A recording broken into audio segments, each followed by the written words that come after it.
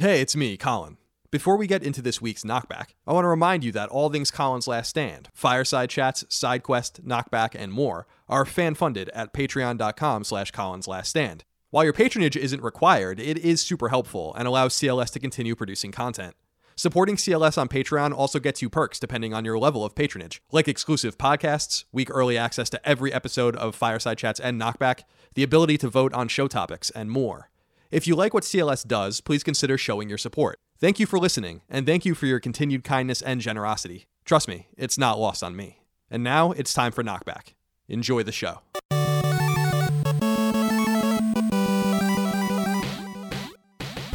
Greetings and salutations. Welcome back to Colin's Last Stand Knockback. My name is Colin Moriarty. I'm joined, as always, by my brother, young Indy himself, Dagan Moriarty.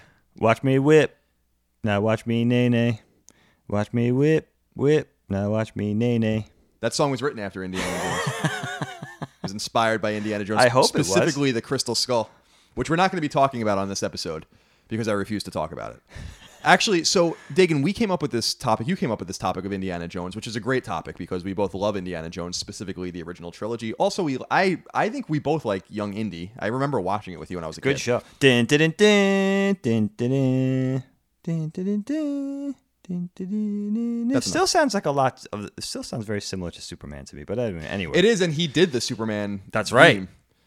So I was reading something about how there's like some. I'm a musician, but I don't quite hear I don't quite see the tendrils the way other people see it. That you can connect certain melodies and whatnot with Star Wars, and then Indy, and then Superman with John Williams' work, which is obviously awesome in Indiana Jones. He's a hack. I don't think anybody's ever called John Williams a hack. Can you imagine? I'm so original. Can you imagine? You are original. I am. I'm unique. As 311 would say, you come original, which also sounds a little dirty now. We're getting a little dirty in a lot of these episodes. It's true. I'm sorry. I don't mean to I'm ashamed of this. I know. It's really horrifying. This episode, again, is dedicated to Indiana Jones, but originally I wanted to talk about the whole breadth of Indiana Jones, which would have been the trilogy, Crystal Skull, which came out in 2008, the Young Indy stuff, not with River Phoenix, but the series, obviously, and then even maybe getting into the video games in the future stuff as well. But I feel like that's way too much to bite off. So there is going to be apparently a fifth movie, unfortunately, in 2020. So we can, if Knockback still exists at that point, I hope that it does, we can revisit Indiana Jones by talking about the more recent stuff, that being the Young Indy series in the early 90s, Crystal Skull in 2008, the video games, etc., and so on. So we can revisit this in the future. I wanted to really focus this only on the trilogy, not only because they're great, but also because I didn't want to kill myself while we were recording this. Because I can't stand that. Sorry, 5 Crystal Skull fans out there. Yeah. A lot of you out there really enjoy the scene when they're swinging through the forest with the monkeys. That was really awesome. That definitely didn't have George Lucas written all over it. So, Dagan, I'm really interested to talk to you about Indiana Jones. I'm most interested, I think, to talk to you about the first two movies, because Last Crusade I was around for, and I remember seeing it, like renting it when I was a kid or whatever. But I was born in 84. You were born in 74, so 73 actually. So you should have been born in 74. Well, you're almost there. Thank you. You're almost there. And Raiders of the Lost Ark came out in 1981. Temple of Doom came out in 1984. So you saw those movies in the theater. I didn't see them in the theater. I didn't have the opportunity to see them in the theater. Correct. Also known as the theater. Theater. The cinema. And so I wanted to begin our conversation about Indy with your kind of high-level thoughts about the trilogy. Who is Indiana Jones? What do you think of him? Why is he important to you? And then I'll get into that. And then we can dive into each movie individually, reminisce about it, talk about why Temple of Doom is the best one, and all of that. So I see what you did there. Yeah. So, and no, I'm not kidding. So don't shut it off. Oh. Don't shut the podcast off. This is going to be good. If you're a Temple of Doom hater, you're in for a ride, wild ride. Let the man make his case. Dave, go ahead. Tell me a little bit about Indy, your memories of it, and all of this. Okay, sounds like a plan. All right, so Raiders. You know what's funny about Raiders, Kyle? I don't remember seeing it. Oddly, I don't think I saw it in the theater. Interesting. Now, which is very odd coming from my movie watching pedigree, and we go into this in the movies that we watched too young episode, but with mom and dad's seemingly sort of cruel way of letting me watch movies that I shouldn't really been watching, such as John Carpenter's The Thing, Watership Down, all the movies that we talk about, Poltergeist, all the movies that we talk about that sort of disturbed me and scarred me a little bit as a child. So I don't know why Raiders would be any different, you know? So you're saying that you were interested in seeing it, but that mom and dad wouldn't take No, you to I don't see it? remember being interested in it. I'm half joking, but as soon as mom and dad heard, spoiler alert, that there was melting faces at the end of it, I don't know why we weren't there first in line. Right, I'm surprised Dad wasn't waiting overnight. We could disturb this kid even more. Why? Let's go. You know, there's gore in this movie. This kid hates gore. Let's do this. He did see the movie about the young girl and the television and the pot smoking parents. So why not? Yeah. Although that was after. That's 82 technically. This is 81. And the super hostile alien taking out an entire, research colony in the Arctic or Antarctic. Right. They were fine with that. They were fine with that. We always have to take a shot at mom and dad. We Poor love mom and dad dearly, but they both listen to this too. Yeah, they do, which is even funnier. Which is why I do it. And so, revenge or whatever. So with Raiders, I do remember seeing it. Now, you know what's funny? When I was researching for the episode, I realized that I saw the movie. I'm almost certain that either I don't remember seeing it in the theater, or I don't really think I did, because I have a really good memory of everything I saw in the theater or in the drive-in, as it was back then. But for some reason, I remember seeing Raiders for the first time on the small screen, and I thought I saw it on HBO at my friend Tommy's house. I have a distinctive memory of that, really distinct memory of that. But when I researched it, HBO apparently didn't play this until 84. And I thought I was a little younger than that.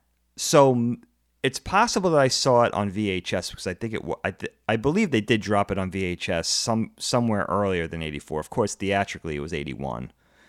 So they must have dropped it on VHS before it hit HBO. I think that's what it was an old New York Times article that I was reading, how HBO was getting things too late and sort of the buzz was over by the time, and how their ratings were kind of, they were in the habit of getting things after people lost interest. Maybe you saw it on Showtime, since we had that for some reason. We did have Showtime, which always had wonderful films. I swear, Showtime played like the same 3 movies for like a month straight. I mean, it's pretty bad now. I like Ray Donovan, but it was so bad then. But I must have saw it on HBO. Maybe I did see it a little later. Maybe I did see it in early 84, or maybe I saw it on VHS. So I definitely saw it on the small screen first. But what really struck me about it, of course, as many people my age, Han Solo's in it. So that's one huge thing. Han Solo's in the film. Harrison Ford, of course. So that was a draw. But you know what? I loved it. I was really struck by, even as a kid, I was really struck by the sense of adventure. And one really cool thing about Raiders is it has a real sense of peril and a real sense of danger and adventure and everything, but it's not too heavy for a kid. It gets a little heavier. It is, but it's enough to make the kid, if he's covering his eyes, at least he has them separated so he could see a little bit. The Alfred Molina character, who's Indy's helper, dies in the beginning pretty horribly with the spears through the back of his head, and you have the whole bit with the ending, which is pretty gruesome actually. But for the most part, it's pretty. I could see a kid of my age being into it, and I was so drawn into it, and it was so fun. And you know how I mark it as important to me in retrospect? I was into buying the toys of it. This is what I was going to ask you. Okay. Yeah. Okay. I didn't get too far with it, but I do remember a certain delineation where I was like, oh, I'm going to take a break from Star Wars for a second and just get some Indiana Jones stuff. And I think it was basically a few figures. And I don't think there was very few play sets and vehicles. There were a few. There were 3, I think, play but sets. I didn't have any of that. And I wish I had them in retrospect. And I heard that Indiana Jones himself was like impossible to find. That apparently Kenner, the line was somewhat stillborn because they didn't. Like, there wouldn't have been a second or third wave because no one could find Indiana Jones and therefore couldn't complete the set and therefore was not interested in buying the villains and whatnot. Right, exactly. And I think Marion was really hard to find as well, right? Yeah, as well. So people could find like the Temple Guard and all these, all these. They can find, the SS interrogator and all that, but they couldn't find guys. Yeah, but which is awesome. But since there was not a bunch of protagonists like there was in Star Wars, where like I remember collecting Star Wars figures in the mid '90s, and you couldn't find Lando or Leia. Like those were really rare figures, but at least you could find Luke and Han and Chewie. Yeah. And when I found Leia and I found Lando, I like flipped out and like grabbed them immediately. Like, was it that was the Empire? The Lando and Leia? or the Leia was the New Hope Leia in her white robes. Lando was the Empire Lando, and then they released Jedi Lando and a bunch, Hoth Leia and all that. Hoth Leia later on. Yeah. Right. Slave Leia. Anyway, that's just a. And just a little aside as we're talking about it, I watch a couple of really cool toy collecting YouTube channels. There's if you guys could go look it up, it's hysterical. The Marion card back for that figure is the most unflattering, haphazardly taken photo. Go look at it. It's hilarious. You'll definitely laugh out loud. It's so funny. It's the worst image for a card back on any figure ever. But so I had Indy, and and it's funny. I think there's a couple iterations of the Indy figure. I had one that had like a whip action arm, and he came with a satchel. I don't think his hat was removable, if I'm not mistaken, and he had a machete as well. So I don't know. There is a rare Indy figure. I don't know if I had the rare one or if I had the one that came a little later. Maybe I had the Temple of Doom version. But I still have it, and I still have all the weapons to it, actually. So I could certainly mark it as a kid. Like, it must have been pretty important to me because I was getting the toys. And I do remember how much I loved Raiders, and that's one of the movies too, Kyle. I don't know how you feel about it. I'm of a different generation, obviously, but that's one of the movies that I consider that, in quotes, utterly rewatchable film. I think this is up there with the other films that I consider that I could, everybody has their own list. Mine won't be the same as anybody else's, but I consider those films like Goodfellas. Almost Famous is one for me. I love The First Godfather. Dog Day Afternoon. So I really love like those particular films, and I put Raiders is like one of those movies I can never get tired of. Empire Strikes Back is certainly in there. Raiders is maybe even on the top of the list for some reason. That Very film, Brady sequel. What's that? I said a Very Brady sequel. That's also a Very Brady sequel is excellent. Movie. I really enjoyed that film as well. That is a funny movie. We've been talking about that one a lot. But so yeah, and Raiders is just that perfectly paced. There's no real boring.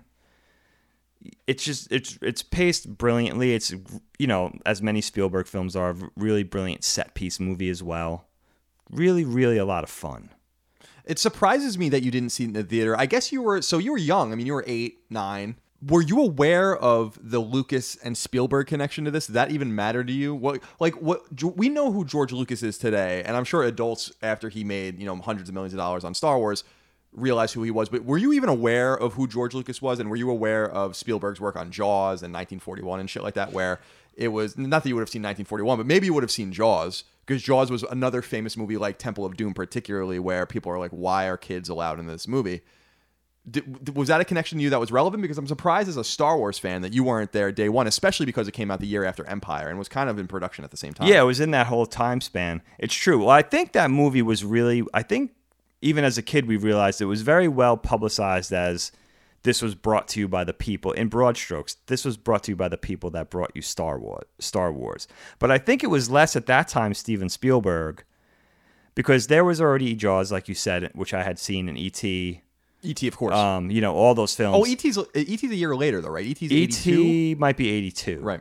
But certainly in that, those Spielberg golden years, sure. you were, Close Encounters as well. And Poltergeist later as well. Poltergeist. Which we talked about. Yeah, but you know what I think helped? I think it was less about Spielberg and more about Lucas.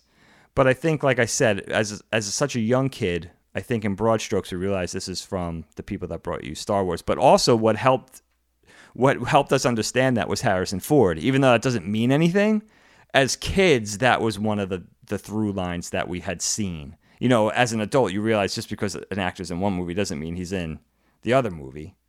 And of course, Harrison Ford's arc and how he became to be, Indy is pretty interesting.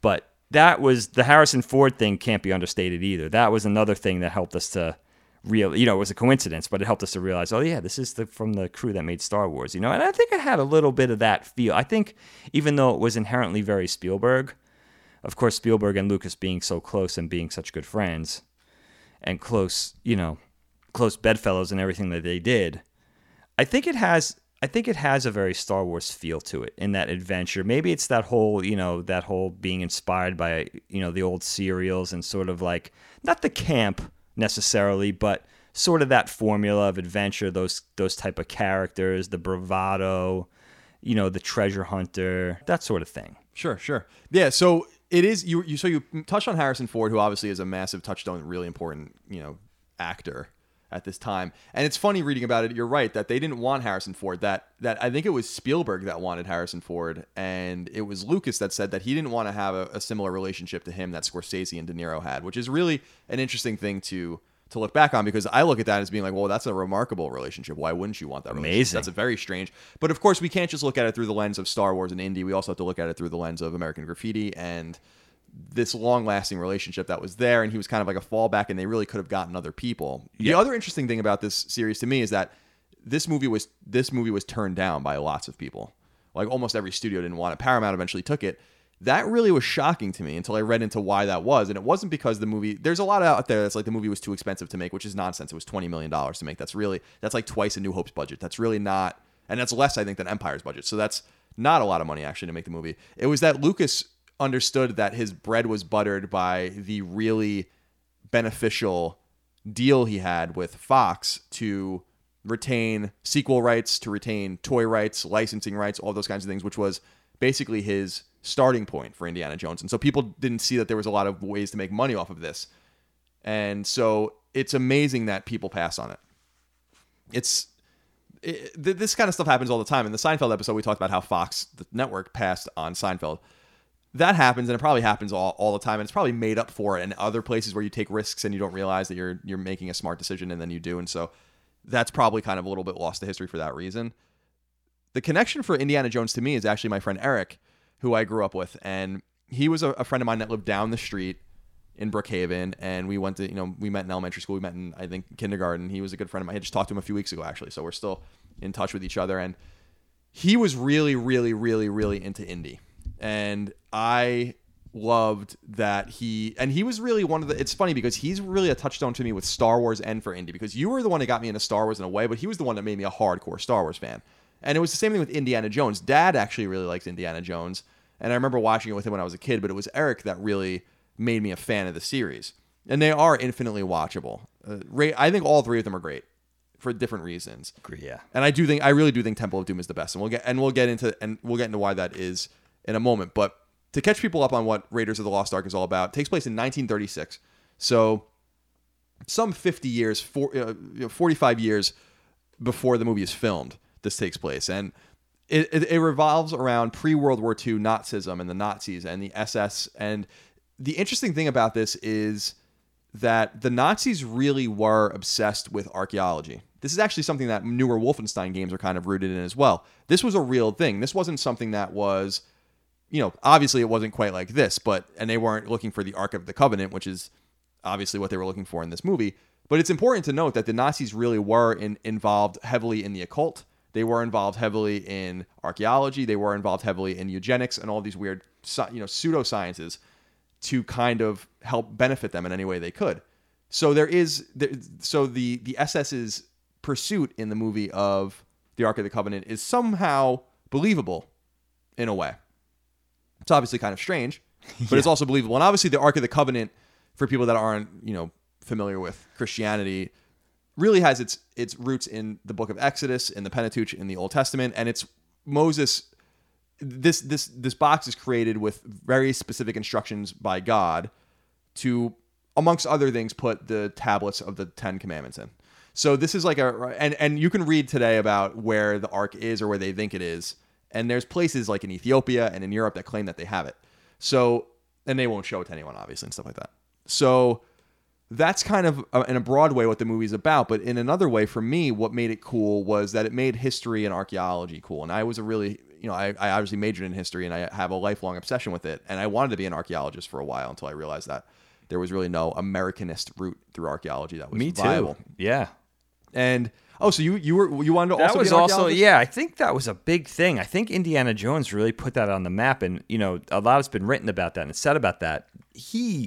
Those films, especially the first couple, especially Raiders, that supposedly even for people in that profession at that time, that was changing what the perception of an archaeologist, like a stodgy scientist that just was hunched over and out of shape and, digging up relics and bent over with a brush. This was presented it in a much more dynamic light as an adventurer, a treasure hunter, somebody who believed in preserving these relics and putting them in museums and stuff. It presented it with a coolness.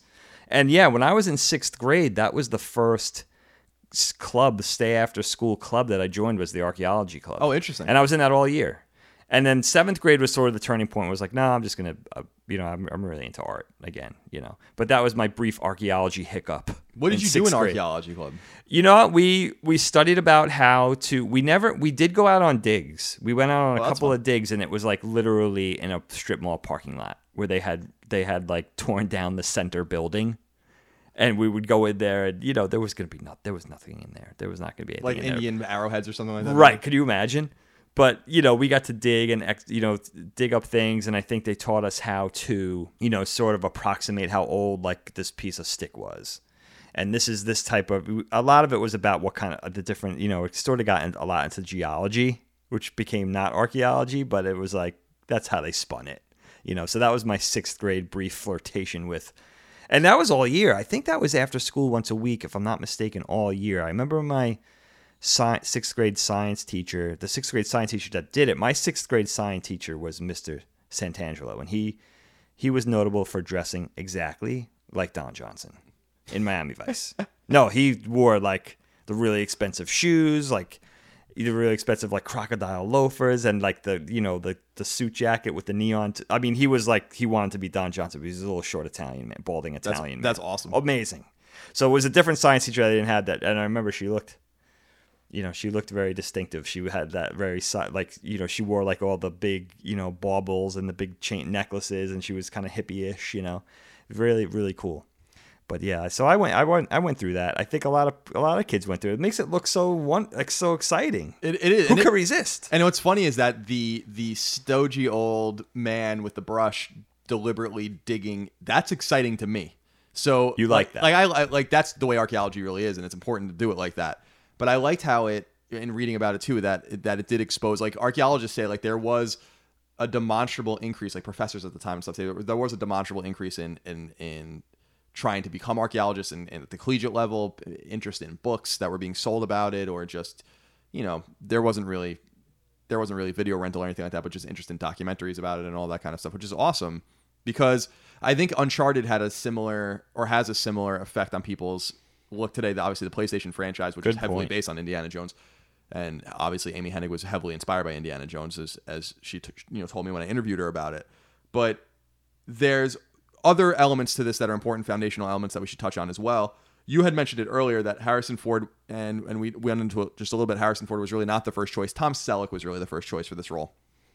And he accepted it actually, and then there was a problem with Magnum PI, which ended up being his big show on television for about 8 years, which was a big hit in the 80s, and so he couldn't do it. There was a conflict there, although apparently if they thought there was going to be a conflict, and he could have gotten away with doing the film apparently. Because they didn't even shoot that season of PI. CBS didn't even shoot that season until they were after principal photography of the movie, right? Right, exactly. Which is really funny how that happens. It is, and I don't know if you saw this footage, but there is in the last season of Magnum PI, which I think is in '89, they do a spoof on Raiders. Oh, cool. In the movie, and it's not shot for shot, but it's like a lot of it's like a spoof. It's an obvious ode to it. That's pretty cool. And you can see Tom Selleck with the whip and like the hat and stuff like that, and it's really funny if you guys go on YouTube and look it up. It's really cool because you can kind of get a glimpse into what his Indiana Jones would have been like. And obviously, we wouldn't have known any better, so maybe it would have been awesome. I have no idea, but it was there must have been a little bit of a tinge of regret for him because the deal was a 3-movie deal from the beginning, just like with Star Wars, which apparently Lucas thought would turn Harrison Ford off, but he was down with it. And the other interesting thing about that is that Lucas told Spielberg that this was a trilogy from the very beginning, but lied to him about having written the other two or having the idea for the other two. Nothing was written, which is where kind of the weirdness with Temple and with Crusade. That is fun. You know what? I could see Tom. It's really strange when you get something like this, and of course Harrison Ford, right? But something like even Back to the Future, the whole Michael J. Fox versus Eric Stoltz thing. And they filmed it with Eric Stoltz for a while, right? They ran with we that. Can't do this. Yeah, it wasn't working. That's really wild. He's a great character actor, but I'm not sure how good Eric Stoltz is in like a nominal role. Well, he did things like The Mask and everything like that. So, or just Mask, not The Mask. That's Jim Carrey. But I could see Tom Selleck in the role. I could see he doesn't have the nuance that Harrison Ford has. Harrison Ford has this thing like he's sort of tired. He's sort of like there's like a I don't know. There's something about it where he's like that. He has that world weary vibe, underneath the surface. Tom Selleck especially young Tom Selleck was a little more vibrant, but you could see it. That's really cool. I want to check that out because I want to see what he would have looked like in that role. Yeah, there's like even a shot where they're like over the idol, like at the end of Raiders. That's so neat. And it's really funny, and it's like very tongue in cheek. That's great. I love that. And I love that little ode because obviously he has to live with that for the rest of his life. Although I often wonder when you hear stories like that, like, did they really care? Like, did Tom Selleck really care that he didn't get? Magnum PI was huge. So, like, did he really lose anything by not doing that? He didn't I don't lose know any that he money. necessarily did. Yeah, that he was huge. He was a tremendous actor. Yeah, absolutely. So the other interesting wrinkle here is that after Star Wars was done, Spielberg and Lucas go on vacation together in Hawaii, and it's here that Spielberg really reveals to Lucas that he wants to do a Bond movie, that he's really into James Bond, and there's a James Bond connection later on because one of the Bond girls is the female kind of antagonist in the last Indy movie in the trilogy, but he basically says something about how he wants to do a Bond movie, but kind of like stripped down. And combined with the obsession that they both have with serialized pulp novels and kind of the old school sci-fi that obviously inspired Star Wars, they wanted to go in the other adventurer direction that was very prominent in the pre-war era, actually in the interwar era, I really should say, where they were manufacturing endless pulp novels, like one a week, for people to kind of consume about these rogue adventurers all around the world. And so they had this idea that they kind of combined on. And Indiana Jones, interestingly, from Lucas's standpoint, was actually an incubation in his mind, maybe even before Star Wars, but he kind of abandoned it. It was called Indiana Smith originally. And he abandoned it because they had to focus more on Star Wars, and that was kind of more the cash cow at that time. So it was something they revisited, and he revisited it at a terrible time. He revisited it in between A New Hope and Empire, and there were people that he wanted involved in, obviously, these films, not only in Raiders, but also on Temple of Doom. There was more space with Crusade, where he wanted people that, like, they couldn't do it because they were literally working on his other movie, But the one person he did get that was really important on this movie was Lawrence Kasdan. And Lawrence Kasdan wrote Empire. He really rewrote The Empire Strikes Back, remembering, of course, that there was a female writer that wrote The Empire Strikes Back, and then before she could rewrite it, she actually passed away. So this was her last kind of hurrah. So he came in and kind of penned The Empire Strikes Back that we recognize today, and then took the ideas that Spielberg and Lucas were spinning around with and made the script for Raiders, or what we would know as Raiders. And the name Indiana Jones, of course, comes from George Lucas's dog, Indiana. So that's where he got the name, although that's not really Indiana Jones's name. Indiana Jones's name is really Henry. Right. Dr. Henry Jones. So what is your takeaway from the movie as a whole? Do you feel, you said that you find it highly watchable, which I agree. Very much so. Do you feel like it is quintessential Indiana Jones? Because it's often the movie, some people, I would say it's like 80% of people say it's Raiders, 10 or 15% say it's Crusade, and then like 5 or less than 5% think that Temple is obviously the great movie. That's an interesting way to break it down. Okay. So do you think that this movie is, you obviously think it's that good, but do you think that this is quintessential, and do you think that this is what they've always been chasing, even with Crystal Skull, and what they'll be chasing with Episode 5? I think so. For me, I think so. I think I'll put it to you this way. I really like, we haven't gotten there yet, but I really do like the Temple of Doom as well. I think it brings something else to the equation. We'll talk about that more. I think if you look at Raiders and you look, Raiders is what, now that I've seen it all, and I've seen Young Chronicles, and I've seen Crystal Skull, and I've seen now 5 is in the offing, and we've seen all the content, the video games. I think I have to go back to Raiders as that's what I want to see from Indiana Jones. There's something about the way the character's presented, the way the adventure's presented. He's a multi-dimensional character. There's sort of a double life that he's leading. It's very, very appealing. And I think Crusade, if you take some of the things that goes on in Crusade, that gives India a little more dimension. You see where he came from, and you literally see his origins as a kid, but you also see, and we'll get there, but you also see a relationship that he has with a very important person in his life, and how, for good or for bad, that kind of rounds out his character and makes him who he is. So I would say Raiders with a little sprinkling of Crusade to give it a little more dimension. That's enough for me. That's exactly what I would have seen. I think if they're making new movies, they should be aiming for that. Temple of Doom is something different. Temple of Doom is not, for me, Temple of Doom is, I want you to, take the reins on Temple of Doom because you love it. You really do love it. But I think Temple of Doom is something different. I think it also is another direction to go in. And I love when they experiment and try something different with a character rather than staying safe and staying in a zone that they know or they think they know will be successful. But for me, it is. I agree with the majority of the fans. For me, it is Raiders. For me personally. Yeah, I don't think that's necessarily the wrong answer, right? It's obviously purely subjective. For people that might not have seen the movie, or it's been a while, or you just want a quick recap. Indiana Jones is an archaeologist. He works at a fictional university. He's kind of like, he's super handsome. Obviously, Harrison Ford's super handsome, but he's super handsome. The girls love him, and he's kind of got this roguish element to him, and he's a field archaeologist. So he's not just like he has one of his friends in the movie, which they bring back for Last Crusade. That's kind of this English archaeologist, kind of this older guy. That's more the archaeologist that you would he's like kind of envious that Indiana Jones gets to go on these adventures, and more your typical archaeologist. And so Indiana Jones is both like in the classroom teaching. The kids are kind of bored. The girls just kind of love him. And then he gets to go into the field and do these kinds of things where he's chasing these precious artifacts. And what I like about the movies, and it's the same reason why I loved Uncharted so much, is that they bring you on an adventure. It starts somewhere, it ends up somewhere else, it ends up where it's not supposed to be. This is most exemplified actually in Temple of Doom, but the movie starts in Peru. It's about something totally different, because it really introduces you to kind of his foil and the characters in it. So Dr. Belloc is his rival. I think he's French. Yeah. He's a rival archaeologist who's kind of working in league with the Nazis. And this is in, again, 1936. The Nazis don't invade France until a little later, and then Vichy France and all that kind of stuff. So you already see sort of a traitorous tendency with some of these characters. You want to read into it in a more World War glimpse of this man working with him, and actually tries to get Indy to work with the Nazis as well. Of course, Indiana Jones is having none of that. Although, in my recollection of it, it's not because they're the Nazis. It's because they don't want to do the right thing with the artifacts. And maybe you can't fault Indiana Jones for not knowing who the Nazis exactly are. They've only been in power at that point for 3 years. Marion, played very ably by Karen Allen, who returns in Indiana Jones 4, is the love interest.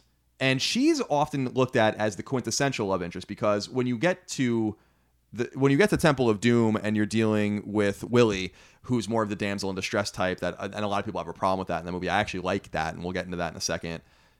There's no real love interest of any importance in the third movie. So Marion really is the quintessential love interest, the quintessential kind of female in all Indiana Jones, and she's really great. And then there's Sala, who comes back in the third movie as well, played by John Rhys Davies, and I didn't realize that was like his first role ever. Raiders. Raiders was, and he's kind of like the assistant, like the guy that's just maybe a comic relief, but kind of there to he's bounce an things off. expert. He's a digger, right? He's not even an archaeologist. He's just like a digger. He's involved in these digs, but he's not an archaeologist. But a friend, somebody who's already, when Raiders starts, there's already that friendship's already. I think so. I haven't seen it actually in a while, so I don't remember. I believe so. Yeah, and then Tote is played awesomely by Ronald Lacey, and he's the SS officer who they must say in the movie, I was reading a little bit about him, he's apparently an SS interrogator, and he's chasing after this piece that the Nazis need in order to uncover where the Ark of the Covenant is. So what ends up happening is that the Nazis are keen on this guy named Dr. Ravenwood.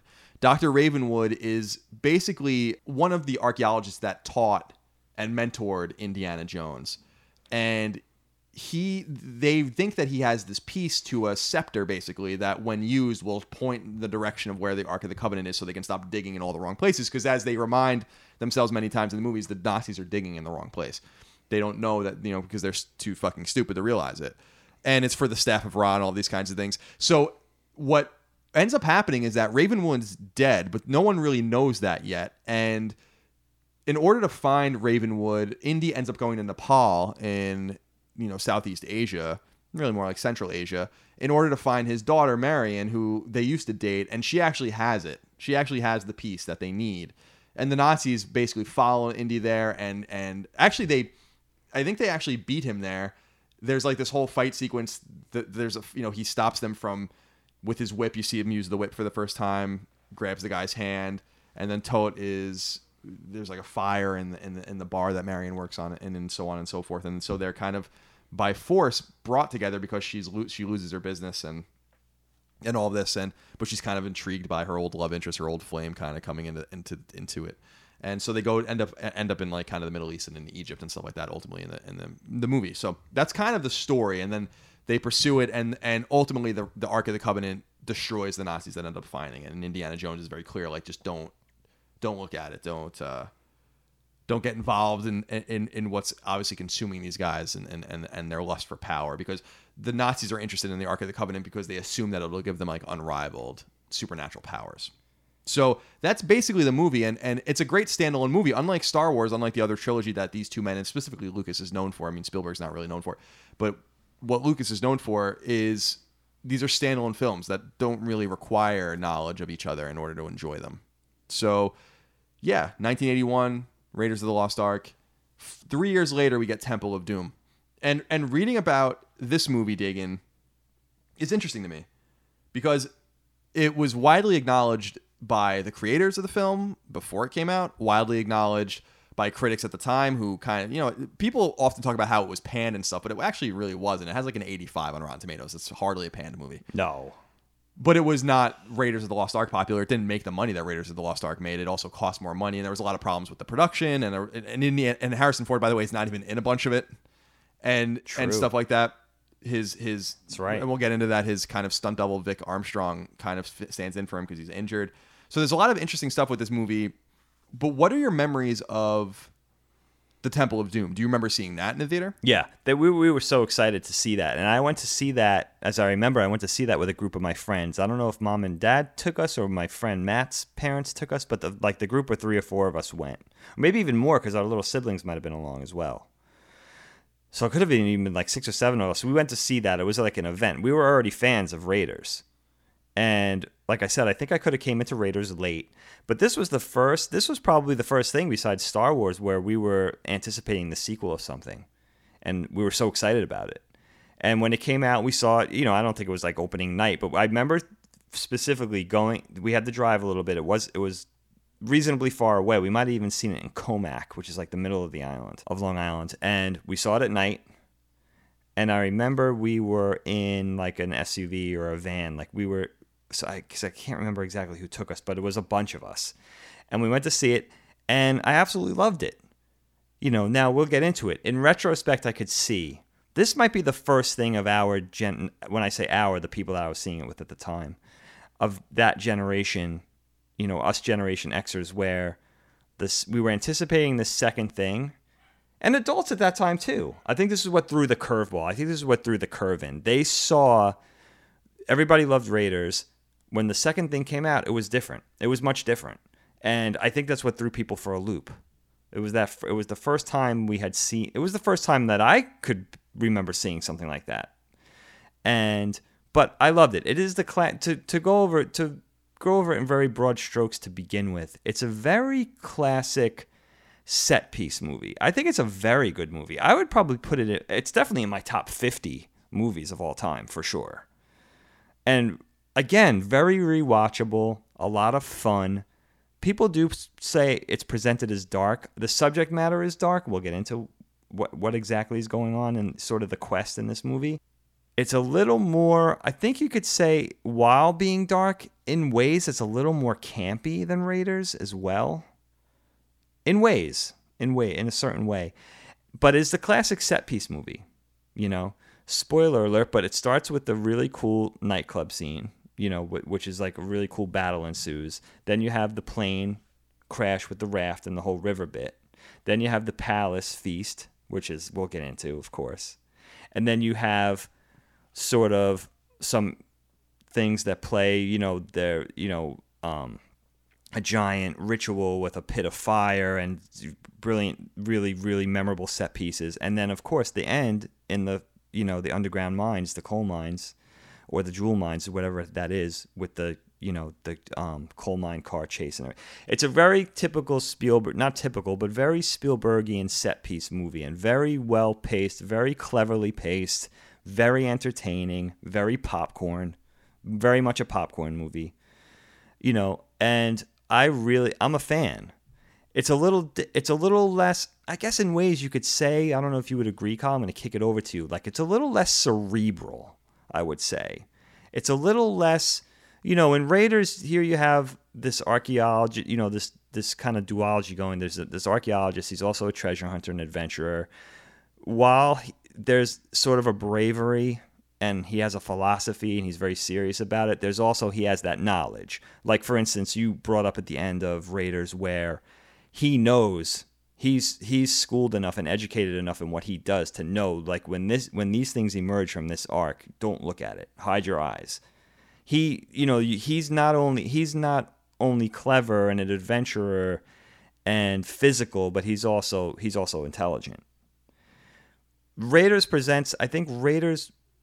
Temple rather presents the character in another light, which in a way you could argue opens up the character too, and also very important to realize Temple is a prequel, which I had forgotten. Yep, it takes place before Raiders. I had actually forgot. Does it take place a year before? Yeah, 1935. Which is really cool because it's actually very close in proximity, and I really love the fact that it's a prequel, and I had forgotten that. So okay, let me kick it over to you, and I'll see what you say about that. Yeah, So what I think is interesting about it is that it is an incidental journey. It shows that Indiana Jones isn't deliberately getting involved in any of this at all. In fact, he's doing something totally different in the beginning of the movie. That's what I love about it. So well, that's one thing I love about it, because I love the dark tone of it. I think that there's what isn't dark about Raiders and what isn't dark about The Last Crusade? That was always my question. I'm like, these are very dark movies just because there's some lightness to it. There are jokes in this too. One of the famous scenes when Short Round is accusing Indy of cheating in the card game was totally improvised, right? Like was that improvised? Yeah, there's a lot. Or like when he's fighting the guy with the mallet and the guy throws the mallet behind him and it like hits one of his guards in the head. There's Spielbergian very much moments in that. Like so there's humor in Temple, and there's serious moments in The Last Crusade. He murders like dozens of people in The Last Crusade. That probably has the most. Yeah, maybe. Yeah, I know exactly. Yeah, he takes a machine gun and murders like 7 people in like 2 seconds in the movie. Great point. It's just not gory. Right, exactly. And necessarily. But like to your point, because we didn't really get into it, is that the end of Raiders is super gory, and it was too gory, and they were going to get an R rating. It was, and so the way, I didn't realize that the way they avoided it, I was like, what did they have to reshoot and stuff? They didn't reshoot anything. They put the flames in front of the faces as they were exploding to minimize the gore. And this was something that, as I think we said in the previous episode, whether it was this season or last season of Knockback, we said something along the lines of, well, PG-13 came as a result of this, and Red Dawn was the first one that got the PG-13 rating. What I didn't realize was that Spielberg was the one that went to them and said, like, we need a new rating. It wasn't the MPAA going to them and being like, we can't do this anymore, because Spielberg had already experienced this apparently with Jaws, which shouldn't have been seen by children either, and I don't think was given an R rating. So he was like, all right, enough already. Like this should have just been a PG-13 movie, and then we wouldn't have had to even edit anything at all. It's so funny, isn't it? But it is funny. And with Jaws, like they were really of the mind of like, well, it doesn't matter that this is hideous and kids are dying; it's happening off screen. Like that was really the philosophy. Well, you don't see it, but it's still just as sometimes more disturbing. It's funny. But there's so to give people a little bit of background, Dagan, you know all of this already. Okay. The first interesting thing that I didn't realize is that Lawrence Kasdan wanted nothing to do with this movie. So they tried to get Lawrence Kasdan. They gave him the general idea, and he's like, absolutely not. So that was like the first sign. Like Lawrence Kasdan, who made his, at this time too, he was busy with The Big Chill, which ended up being really, except for Empire, his biggest movie. But he wrote Empire, wrote Raiders, and then was given this opportunity to write the sequel to like one of the biggest movies he ever wrote, because he also wrote Jedi, I think. So yeah, co-wrote. But he's like, no, I'm good. He had like the balls and the confidence to be like, I don't want anything to do with this, and openly talked about it, and openly talks about it later on too, being like, this movie, I think he called it mean-spirited. That was I think the quote that I was like, mean-spirited. Interesting. I don't see that. But I don't see that at all. But okay, Lawrence Kasdan. The other thing that's interesting about it is that the movie's darkness is apparently a reflection, some say, and Lucas says, of his darkness that he was going through in his life because he was being divorced due to his rampant workaholism by his first wife, who they married, I think, in the late 60s. So they were together for a while at that point. And it's funny because Lucas points at Spielberg and says Spielberg was on board with this because he had just broken up with his girlfriend in 3 years too. But when you read Spielberg's feedback on it, he's like, I was fine. In fact, I think one of the quotes I read, of contemporaneous quotes at the time, was saying he was saying something like, "I just made E.T. I was great." So like, don't blame me for this shit. But there's a lot of this shows, and I hate to say this, we were talking a little bit about it before we started recording, though. Spielberg's a bit of a douchebag because George Lucas gets beaten up a lot. And we were talking specifically about like it was almost like a national holiday when he sold Star Wars to Disney, right? Of course, there's a little bit of a tinge of regret, at least from me there now, where I kind of wish Lucas didn't do that. But I wanted it at the time too. I like probably got drunk that night and passed out. Well, it would have been nice to see him. It would have been nice to see him have an opportunity to save all the damage he did himself. Right, exactly. Right. Okay. Sorry. No, it's okay. So with Spielberg, he just seems over and over again when you read interviews with him, not only in regard to his relationship with Lucas, and they have a deep and long-lasting, decades-long friendship. You can only imagine how he treats people he doesn't like, because he goes into this and says like he disavows the movie. He disavows the movie from the very beginning, basically. Yeah, he really does. And you see this later on with Crystal Skull in the 2000s too.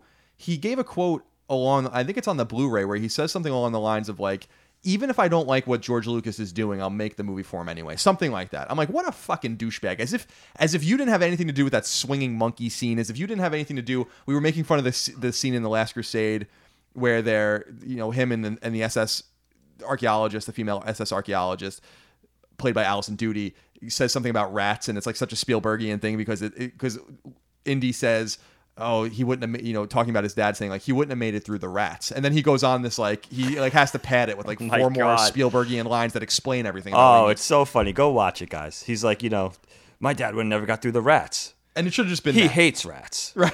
He's really afraid. You don't understand. Like it's like what you could have just said. He wouldn't have got past the rats. We get it. Yeah, we can figure it out. Oh my god. So I don't like the way that Spielberg kind of there are things that have happened in my professional life where that I had no response.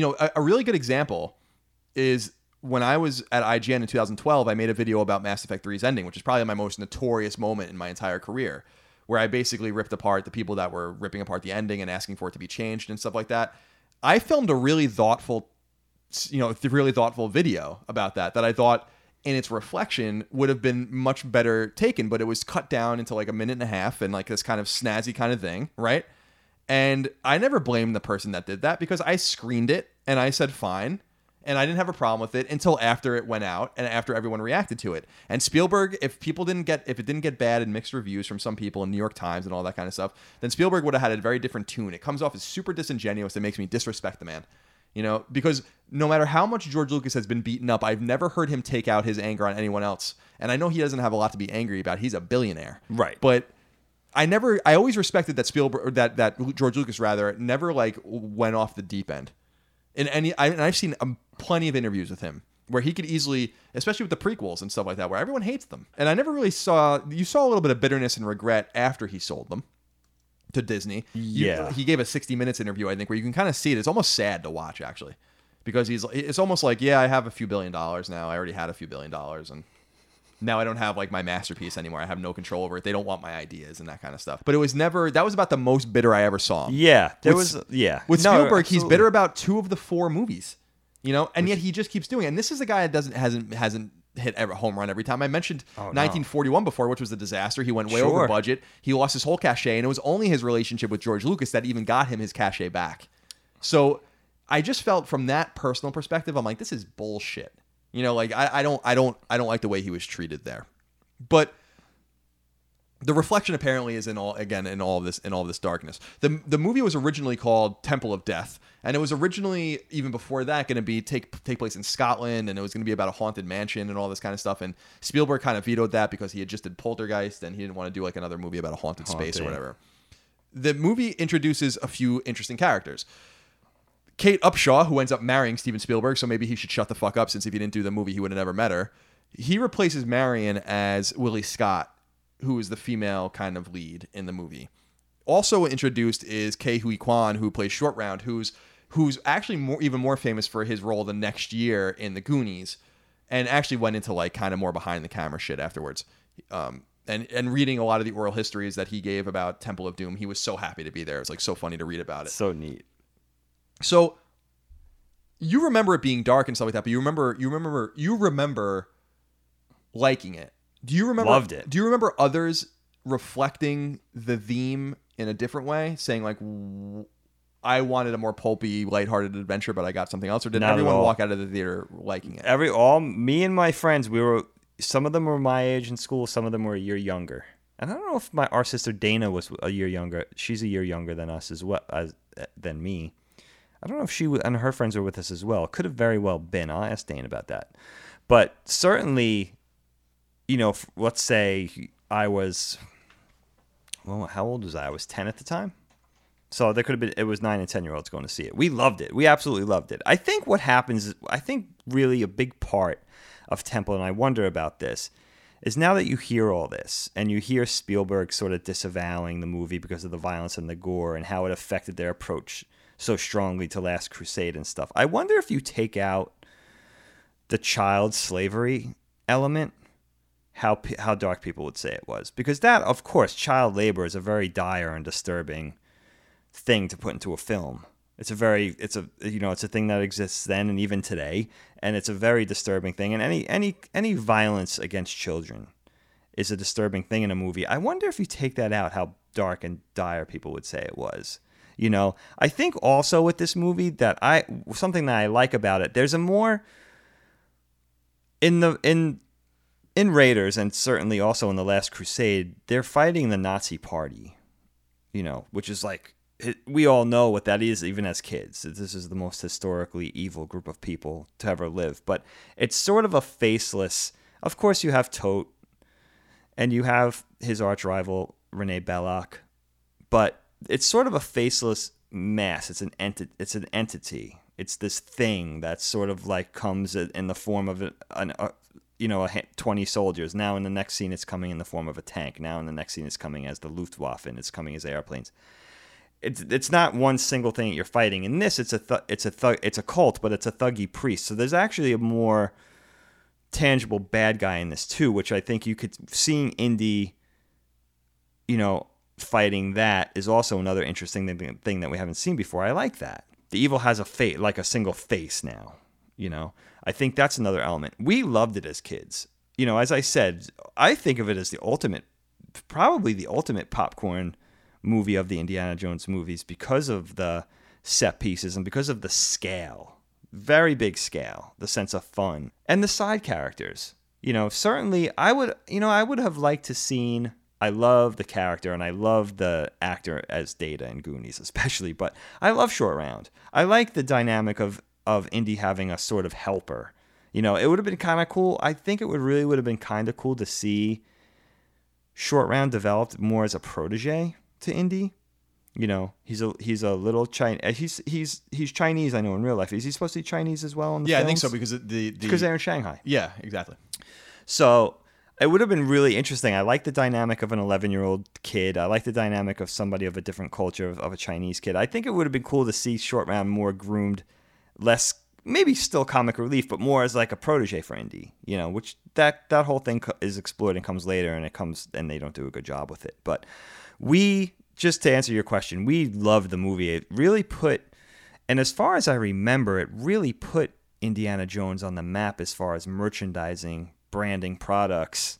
There's another character in the film we'll talk more about. There's another character in the film who initially, and maybe is, sort of a bad guy that has a turn of heart. It turns out not to be a bad guy, but there's like a kid who's presented as like a bad guy as well in the movie, which was really interesting and cool to us. Somebody to hate. Yeah. Creepy character. Yeah, and absolutely. Powerful. Absolutely.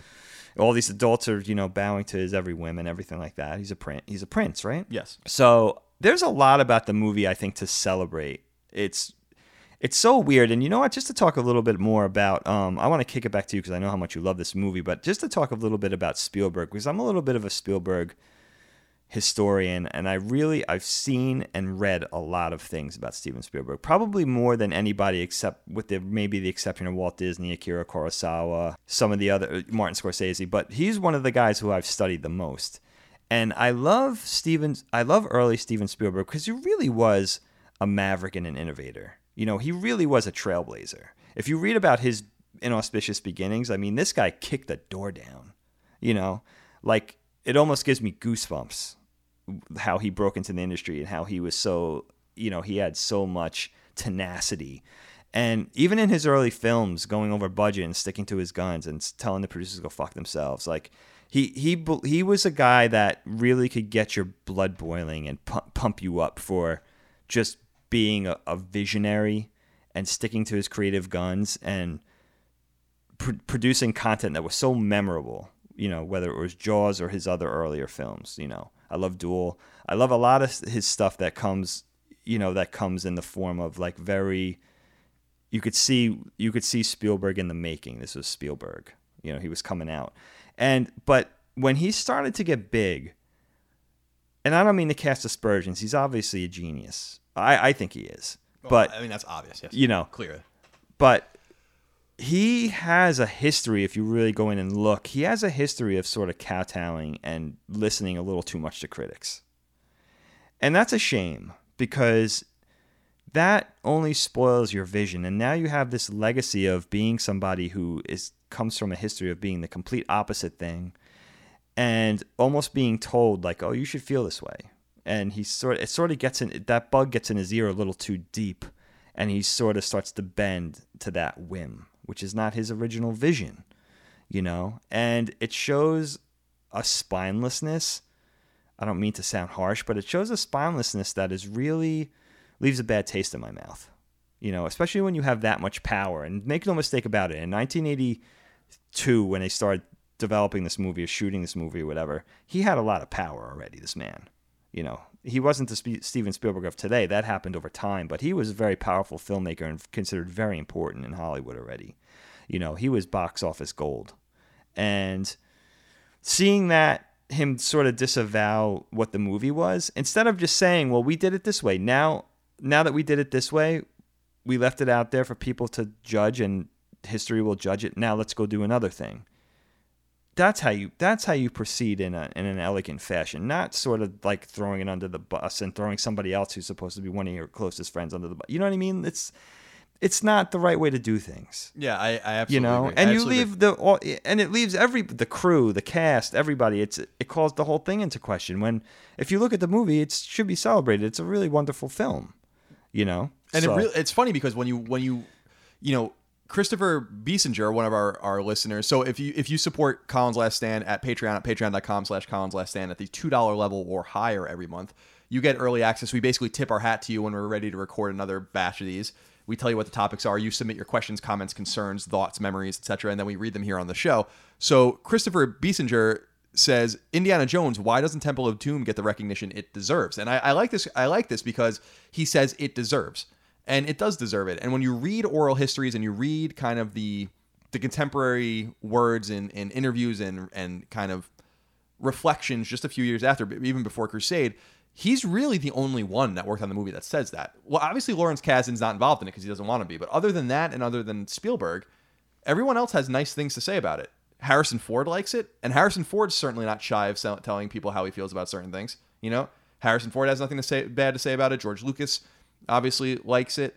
And with what really made me most sad about it, I think, was, again, reading the stuff that was specifically said by Short Round in the times later, where he was basically speaking about, well, it was such a formidable experience for me. I learned so much. Like, everyone was so nice to me, and we have all these great memories, except for Steven Spielberg, who hates everything, you know? And it just comes off as a little weird to me.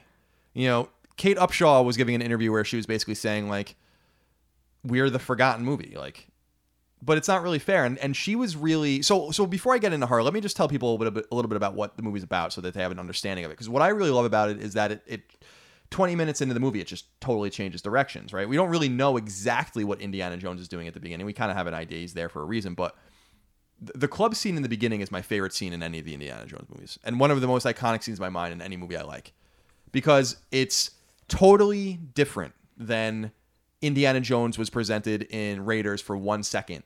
And not only the character, but the cleanliness of the scene. It's an upscale, exclusive, rich person club. Yeah. Indiana Jones is wearing a tuxedo. He walks in, he's wearing a tuxedo. These waiters come out and put the napkin on his lap for him and stuff like that. He's talking to some like Chinese gangster.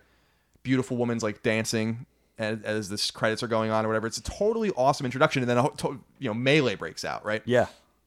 And suddenly they find themselves with this young Chinese kid who's actually, I think he might be Vietnamese in real life. I'm not sure based on his name. Okay. But he is, their driver, and they kind of take a plane to like get away from this action that's going on, and then they find out that, or they don't find out, they find out the hard way that the plane is actually owned by the gangster, and they like parachute out or something, and they find themselves on this snowy bank, and they accidentally find themselves in a fictional Indian town where Indiana Jones is thrust into a situation he didn't ask for.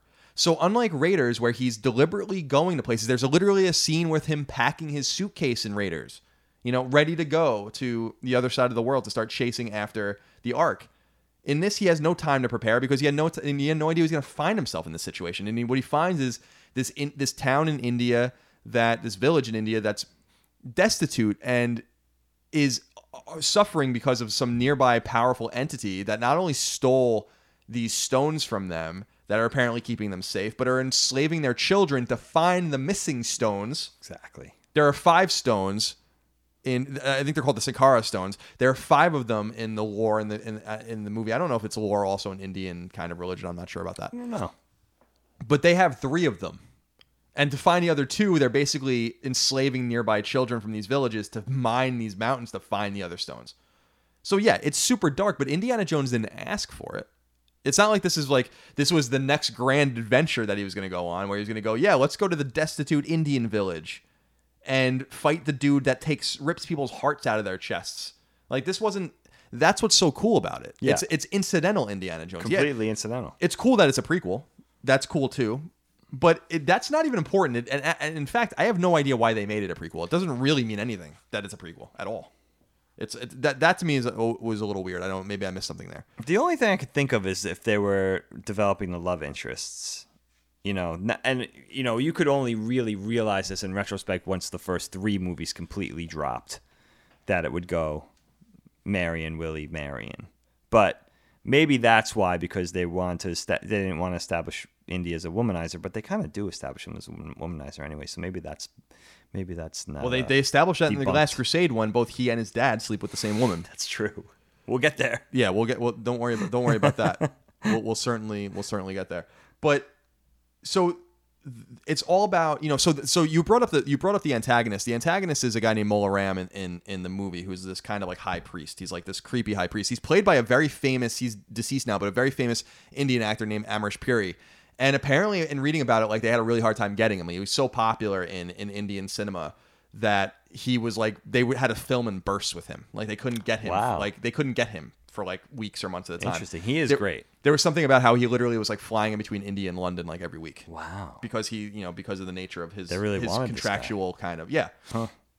And the other interesting kind of production note here is that it takes place in India, but was not even allowed to be filmed in India.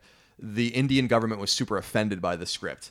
So instead of bending to their will, which I think was the right decision on the part of the filmmakers, they just filmed it in Sri Lanka instead. Right. So that was easy, and Sri Lanka got all their money instead.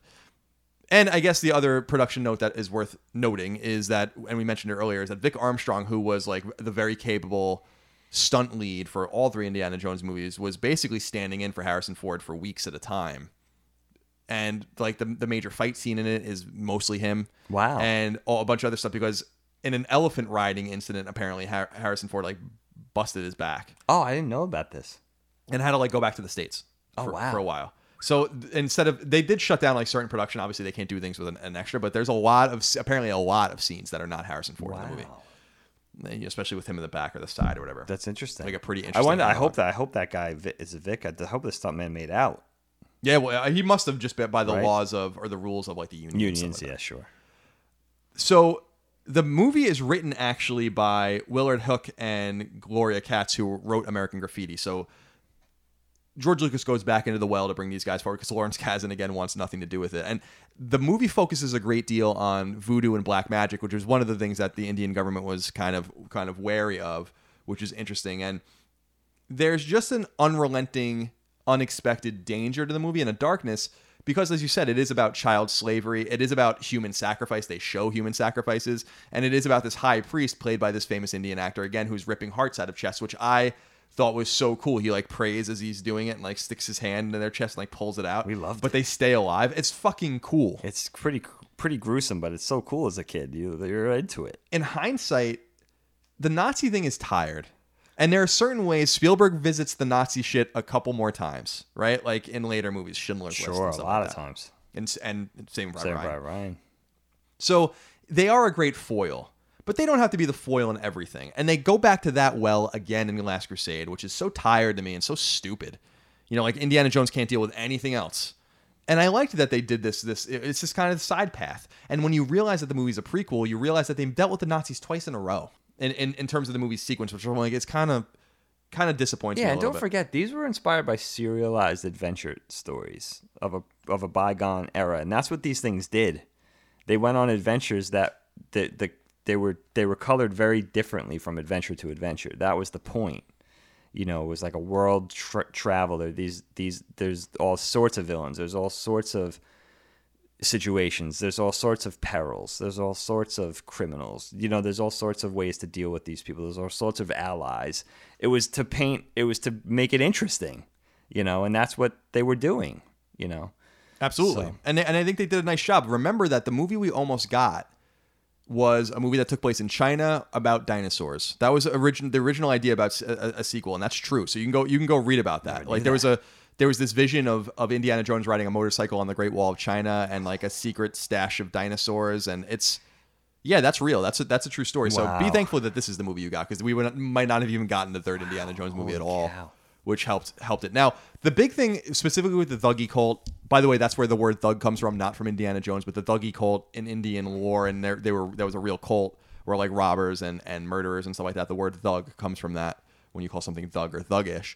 But the big problems that people have with this movie are twofold. Not only, the darkness, obviously, element that it's not pulpy enough is one of them. But the big problems otherwise is that some people think the movie's racist.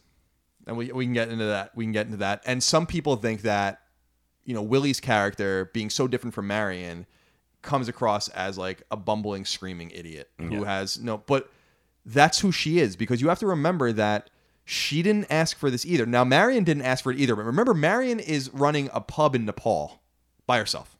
So she's a little bit of an adventurer and a little bit of a kind of a kindred spirit with Indy in that way, which is why they love each other. And she's also attached by blood because she's Indy's mentor's daughter. Right, we left that out. That's true. That's so Ravenwood's the deceased archaeologist, kind of the mentor in the original one. That's her daughter, or his daughter. So yes, that's a good point as well. So there's like that connection there. Right. So some people think the movie's racist, and we'll get into why that is in a minute. And that was even a complaint at the time, by the way. That's not a new political correctness complaint, because otherwise I wouldn't even give it any credence at all. And we can focus on that problem because it's well, let's focus on that problem first before we get into anything else. Sure. Do you think it's racist? You mentioned the banquet scene earlier, and the banquet scene to some people is considered highly racist, and was even at the time. Really? Yes. That never even was an inkling. I never had an inkling of that. No, I consider it completely not racist. It's a movie. It's not. Who is it racist against? They were saying that like it presents Indians and Indian cuisine at like they're eating monkey brains and eyeball soup and all this kind of stuff, but the fat Indian dude gets excited when they bring like the boa. I snake remember and stuff like that. that. But that was not really the intention. And knowing who made it, that especially with the progressive nature of George Lucas in Star Wars, with obviously introducing a female gun-wielding protagonist who's basically the leader of the rebellion, and then Lando obviously in Empire. Absolutely. It's just No, it doesn't. I don't think that was the intention. No, I don't think so. That doesn't strike me that way. First of all, Indian food is delicious. Who doesn't love Indian food? Indian food is one of the most celebrated cuisines on the planet, isn't it? It is, but what they're saying is that that's not Indian food. Like it made it seem like Indians were eating monkey brains and eyeball soup. That's not what they eat. It's so Chris. So- I never got that. So that was one. That was A. Yeah, that was one specific complaint, and I find that complaint a little shallow. You know, the other complaint is about Willie's character. Yes. And how she's a damsel in distress type character. She is a damsel in distress type character. She was a singer in a lounge who found herself in a split second involved in this shit, and she wants nothing to do with it. What do you want her to be? You want her to suddenly be, she's wearing this beautiful sequin dress, dancing and singing in a club, and then literally minutes later is in a plane flying to Nepal, or to Sri Lanka rather, or to India really in the movie. and you suddenly want her to just be Marion, who has like obviously an archaeologist, an adventurer father, is in Nepal running a pub, clearly kind of a rogue in her own Obviously way. tough. It's ridiculous. That complaint is ridiculous, and I don't think it's fair. I don't think that's a fair complaint. Well, did you? It's Kate Capshaw, right? Yes. Is she's still married to Steven Spielberg?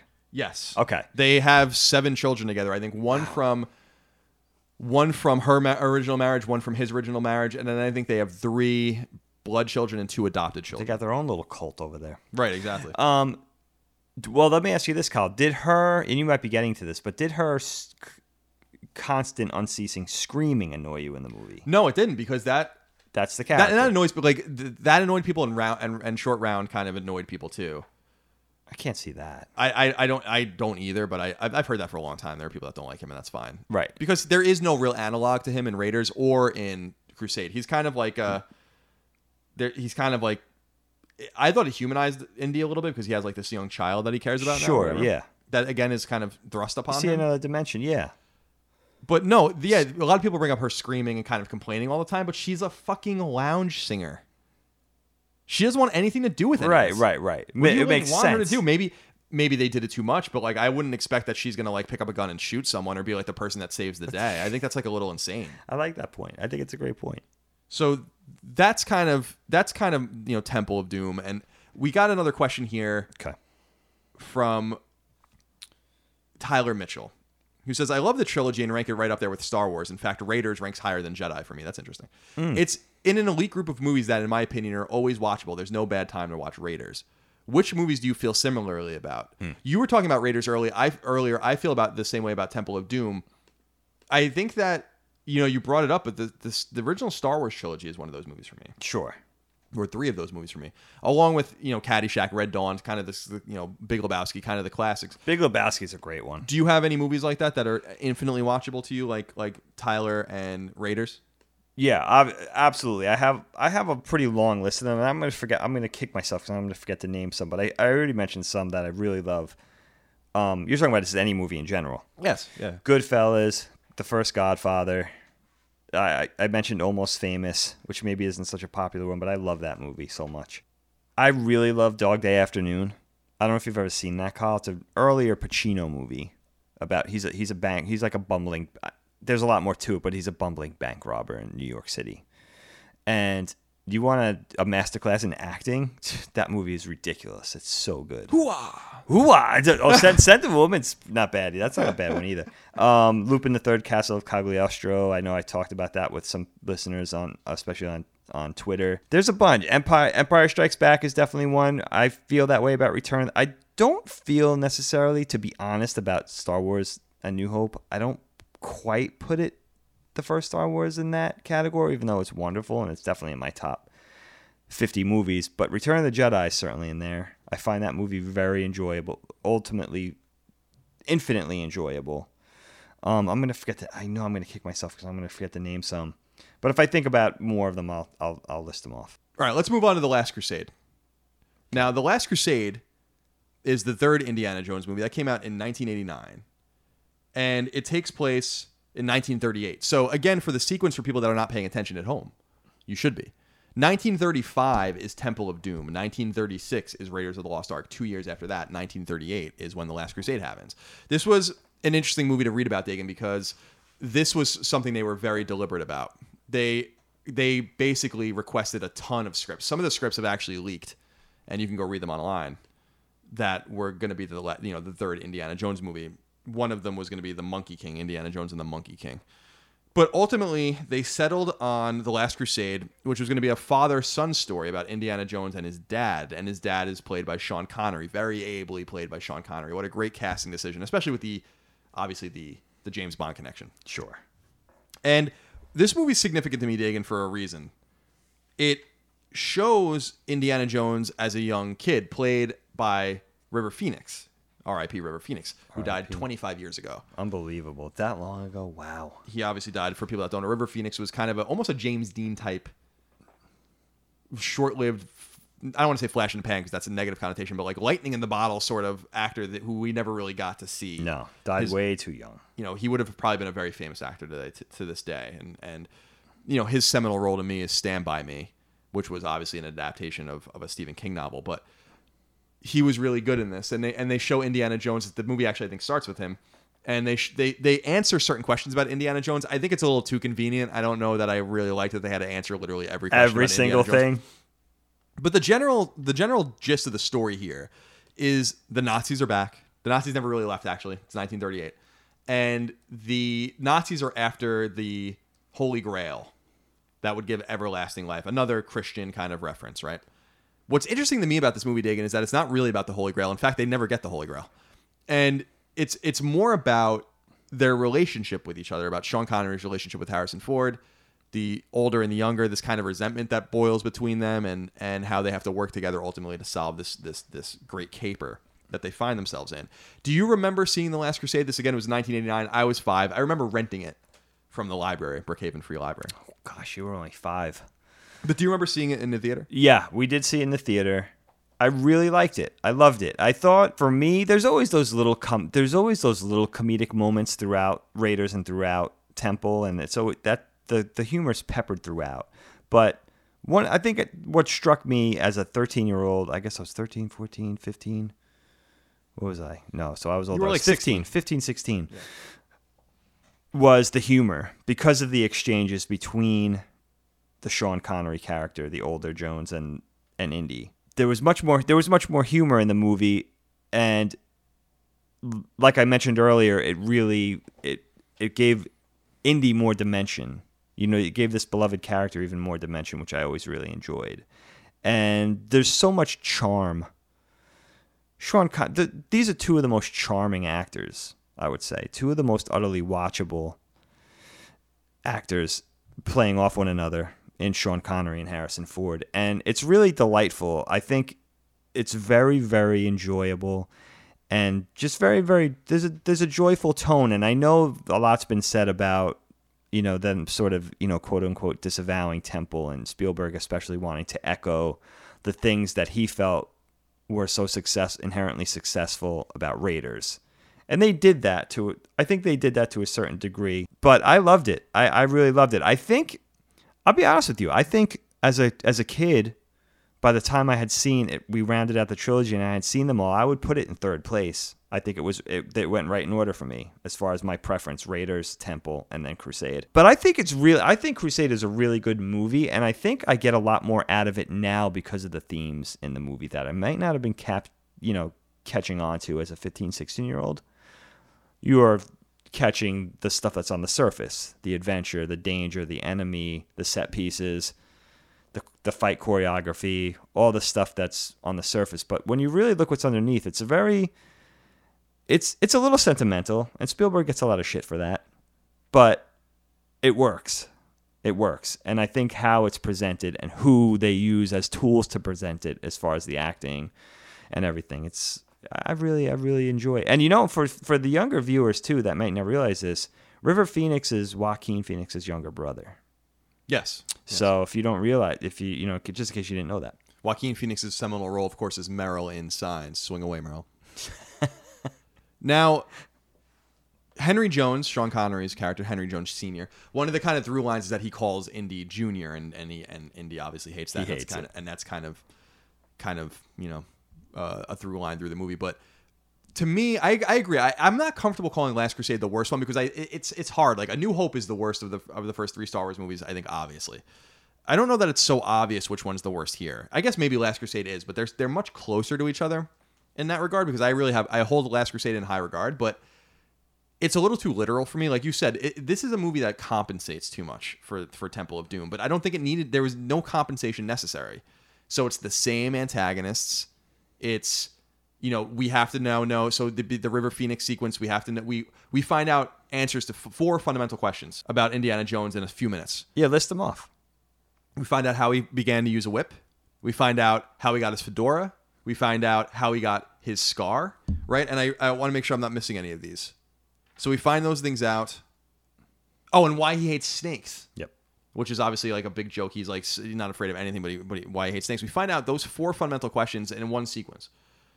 And the answers to them, I'm like, I don't really care. Like, it's cool that literally everything that happened to him occurs at this time, because basically what happens is he's chasing after a cross. I think it's Coronado's cross. Yeah. That is being stolen by grave robbers, and he has to actually give it back to them. And one of the robbers gives him a fedora. And he's dressed exact. This guy's dressed exactly how he'll go on to dress. Right, exactly. Right. He models himself after this guy. It's weird. It was weird to me. I'm like, you're modeling yourself after him? They're like, this is not really a good person that you're modeling it after. That's interesting. And you know, I don't need to really know why he's afraid of snakes. It's just funny that he's afraid of snakes because he's not really afraid of anything. Yeah. So I found that a little weird, but the overcompensation actually doesn't end there. What I find the weirder overcompensation to me, and it's fine, I guess, is that both Marcus Brody and Sala come back as touchstones to the original movie. So kind of his his assistant friend and his like older kind of peer in academia make their returns as to kind of direct tethers to the original movie in Raiders. And I always find that a little strange. The one thing that I think that is really cool is kind of the love interest with Dr. Elsa Schneider, who's an Austrian archaeologist who ends up kind of tricking them and working for the Nazis. She's kind of like the love interest, but she turns on them, and there really is no replacement for her. Like it becomes, you know, more about the relationship between Sean Connery and you know, obviously and Indiana Jones. Not to say that there's not another love interest, there is, but right. You know what I mean. I do. You know what's funny about that character, the Elsa character? She's not really presented as a femme fatale, like a classical femme fatale. In fact, I'm not really sure. Maybe I missed something, and I will admit that I've seen this movie the least amount of times. I think I've only seen this movie 3 or 4 times. Is she presented as somebody? In other words, do you get hints early on or as you go along that she's going to betray them, or is that something that is there a decisive mark in the movie where she decides that she's going to? Yeah, I know what happens at the end. I remember that whole bit. I don't want to necessarily spoil anything if we don't have to, I guess. I know what happens with her and the goblet the cup at the end.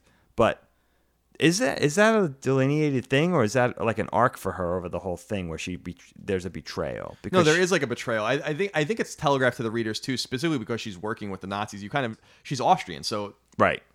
I mean, Hitler was Austrian. I'm not necessarily saying all the Austrians were evil at this time, but I always felt like the Von Trapps weren't. The Von Trapps weren't. He tore the Nazi flag in half, in fact, with all of his might and strength. At the end of that movie, great scene. Best. I was going to sing a song. I can't. I'm not Let's start at the very beginning. It's a very good place to start. Yeah, it is.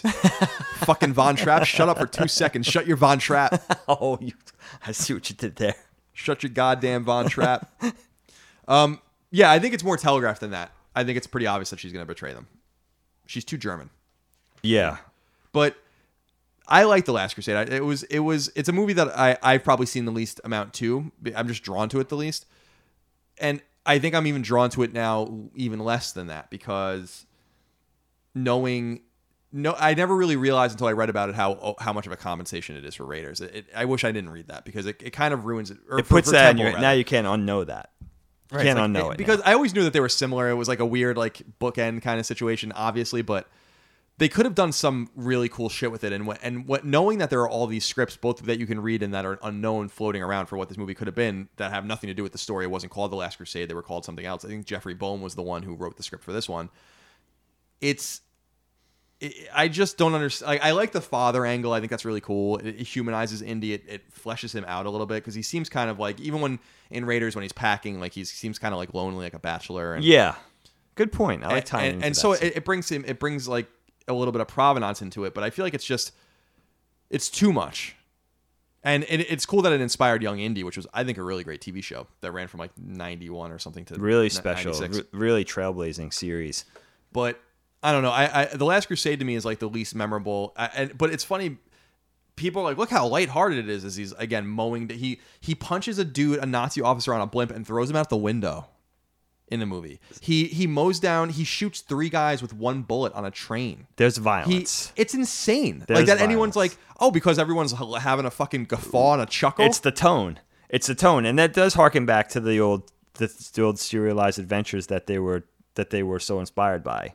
You know, so I do see it in that regard. But you know what I love, Kyle, about Last Crusade?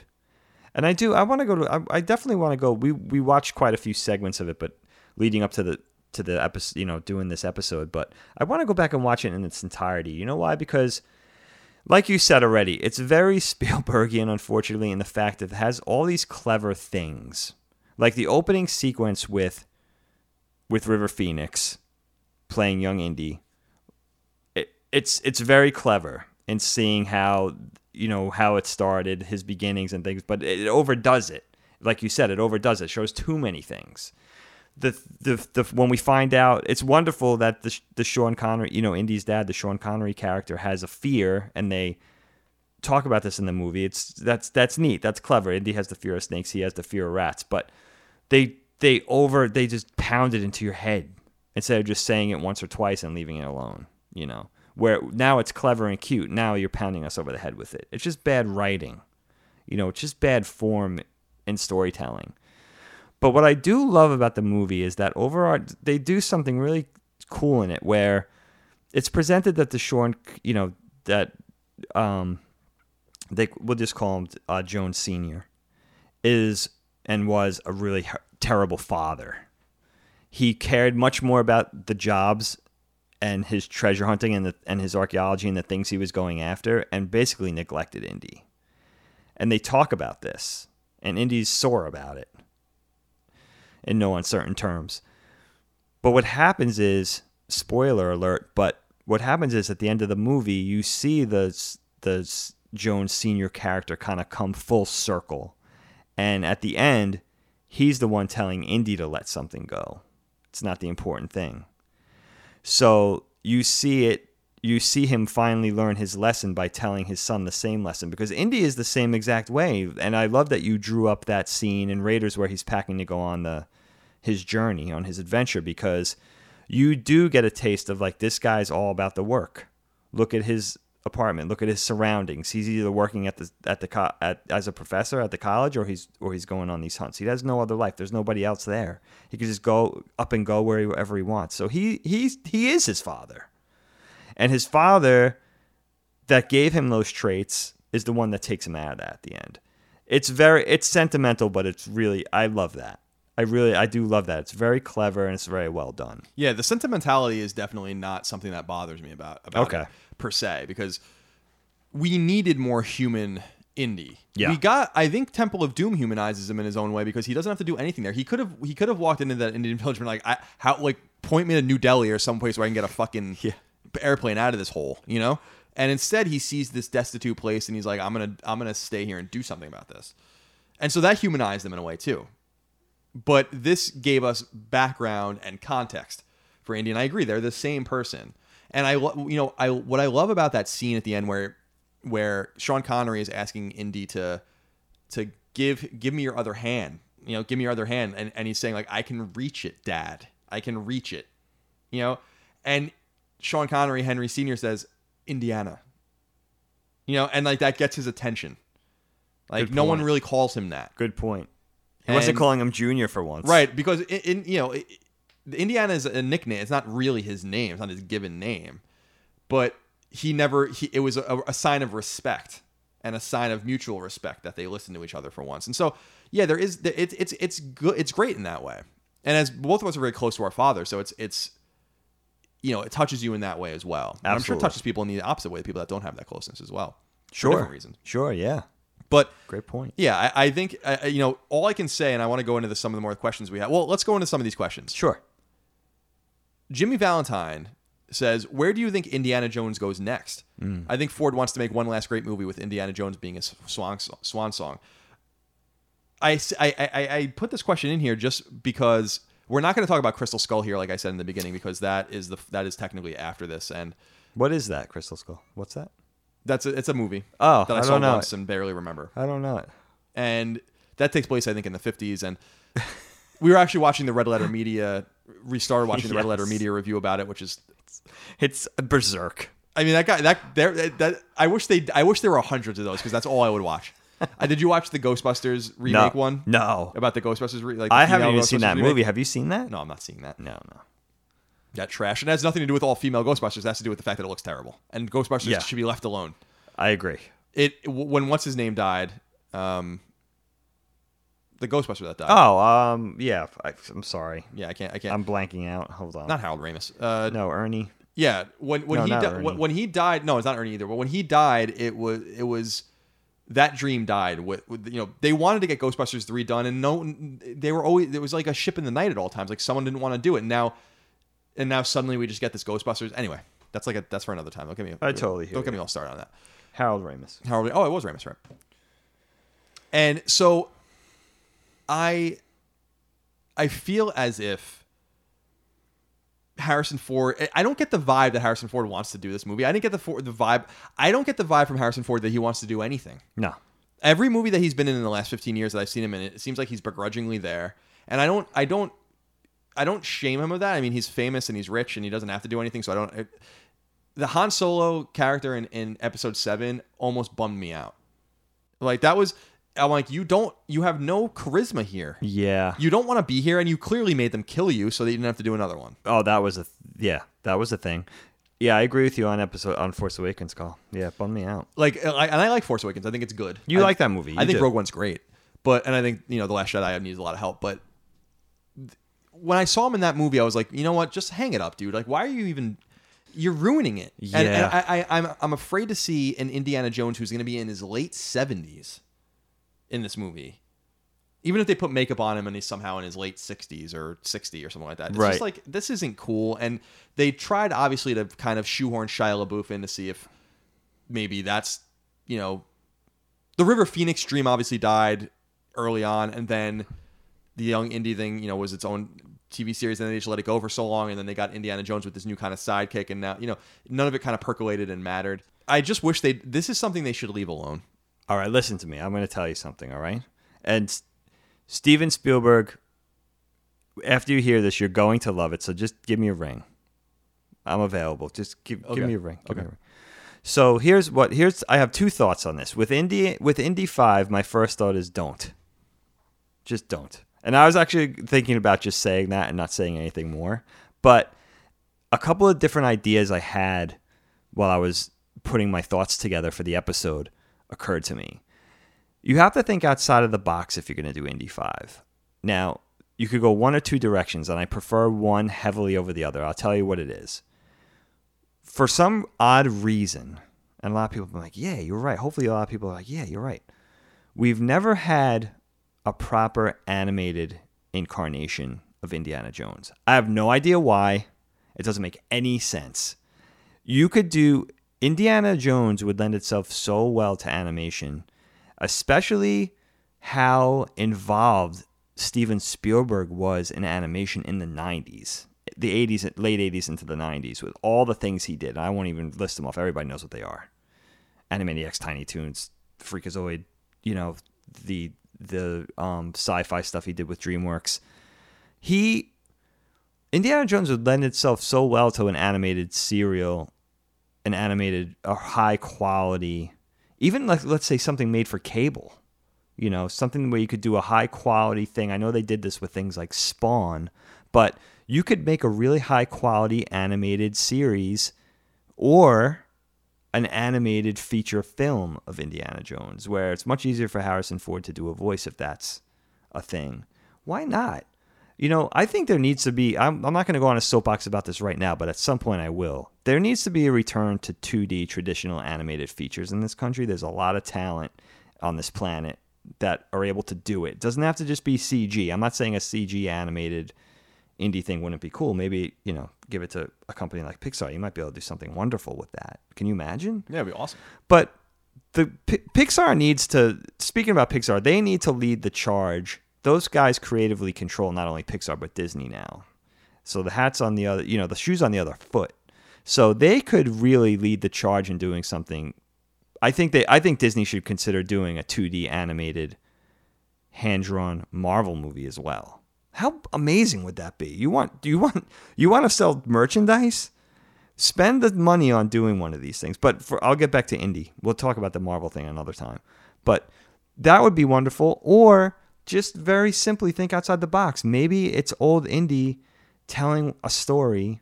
You have all this space in there between the original trilogy you could put it in between. You could put it before Raiders. You could put it somewhere in between those movies. It could take place sometime after Last Crusade, and have Indy tell a story, and the whole thing's shown in flashback. Why not?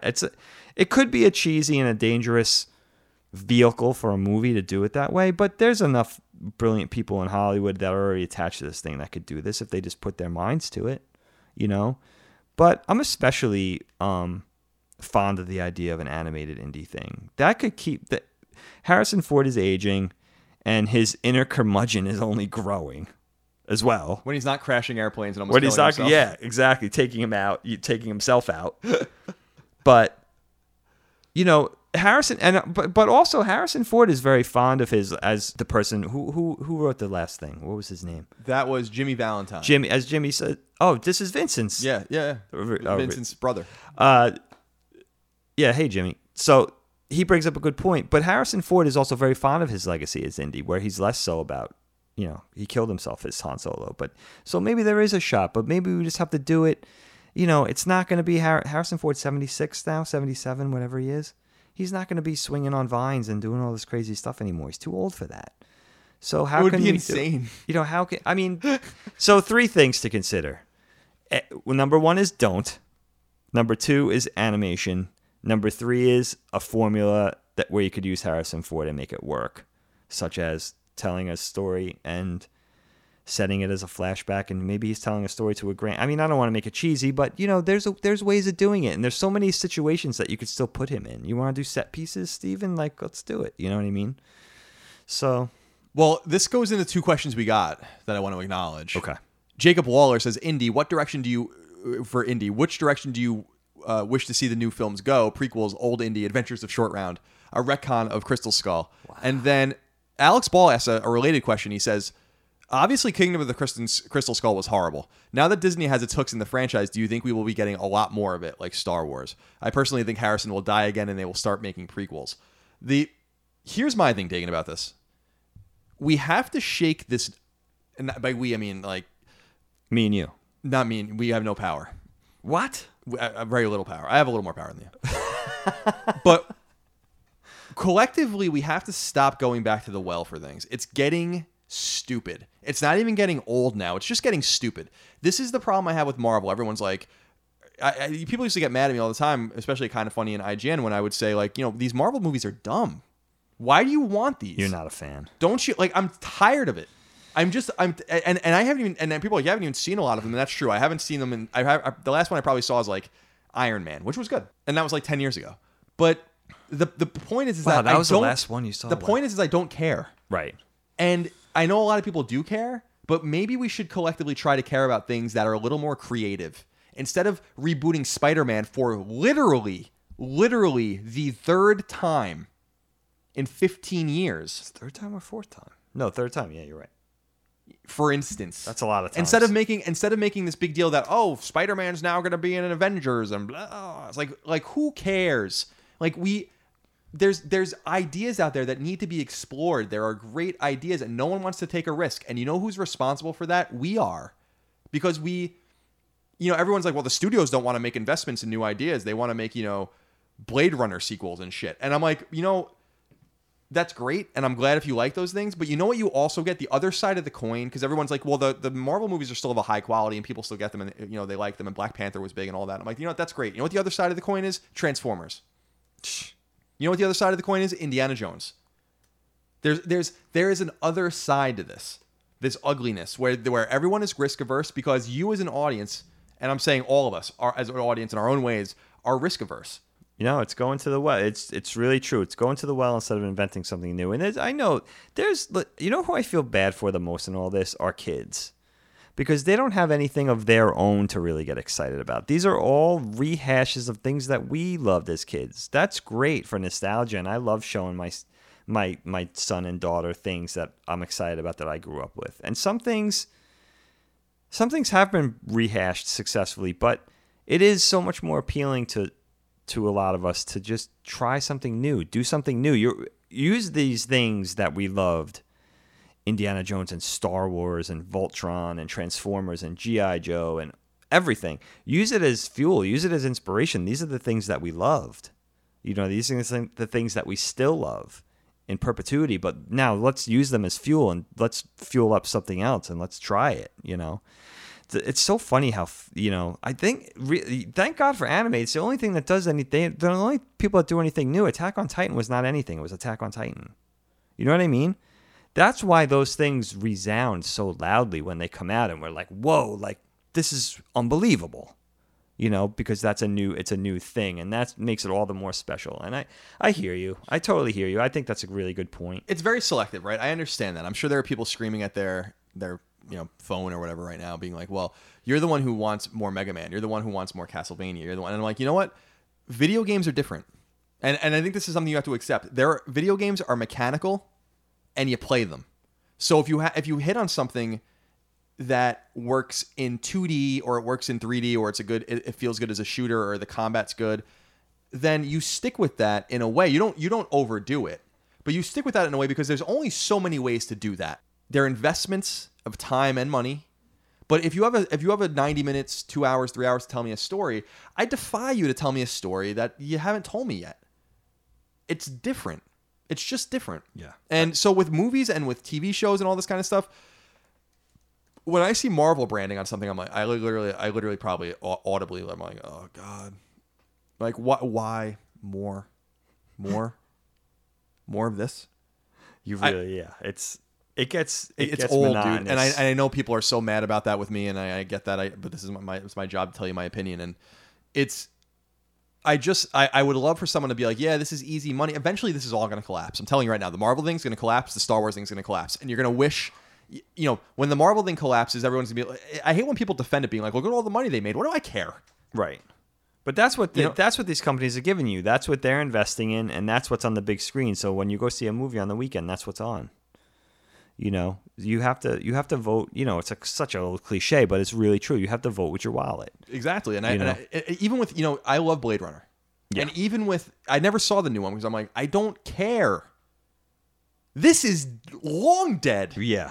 Yeah. The hell is this? When they announced the 2049 or whatever it's called, I'm like, what in the hell is this? And I like Jared Leto a lot too. Like, yeah. I love him. I love 30 Seconds to Mars. I really like him. He's great. He is great. Very talented great dude. Actor, great musician. But I'm like, and I heard it was, you know, it's like it's good. It's good, but I understand what you're saying. What about a year with no sequels, right? Like a year with just new things. That's a great idea. The only way you discover the new Star Wars, the only way you discover the new Indiana Jones, the only way you discover the new X-Men is to give us new things. And then you have something else to obsess over. Yeah. Instead of going back to, you know, we were going to do a Star Wars Expanded Universe video, and I was watching videos that Star Wars put out about the Expanded Universe. And I'm like, and I even questioned myself where I'm like, why did I even care about this so much? What is so very compelling about this that like we couldn't tell a different sci-fi story? You almost have to respect the fact that Battlestar Galactica went away after four seasons. It didn't have to. You know, you almost have to respect the fact that, you know, there's on one hand a boldness to try to reinvent and do new things in pre-existing IP, and on the other hand, you have to really give a shout out to the people that are trying to build something new. Instead of giving us another Turtles iteration by Michael Bay, instead of giving us another Transformers movie by Michael Bay, instead of ruining Independence Day like they did with that new Independence Day movie, ruined it, destroyed it. Yeah, I could have written a better Independence Day movie in my sleep. Perfect example. Yeah. I was furious when I saw that movie. Yeah, because I'm a big Independence Day fan because I think the movie's brilliant. Yeah, like I think the movie's way more brilliant than people give it credit. It's very fun. It's very fun. And I'm like, oh, the aliens are coming back, and that sounds cool. Like there was like they sent a signal home being like we're fucked, and it takes them all those years to get back here, and so that's cool. And then they just destroy it. And it's reminders like that. It's not the good things that come that are reminders of it, because the good things are reminders that we're lazy. The bad things are the reminders that we're like, oh no, we didn't want that to begin with. You've ruined it. That was a mistake. So let's just think a little more critically moving forward. And so I say that with and I know there's inconsistencies in my argument. You can remind me of them on Twitter at No Taxation.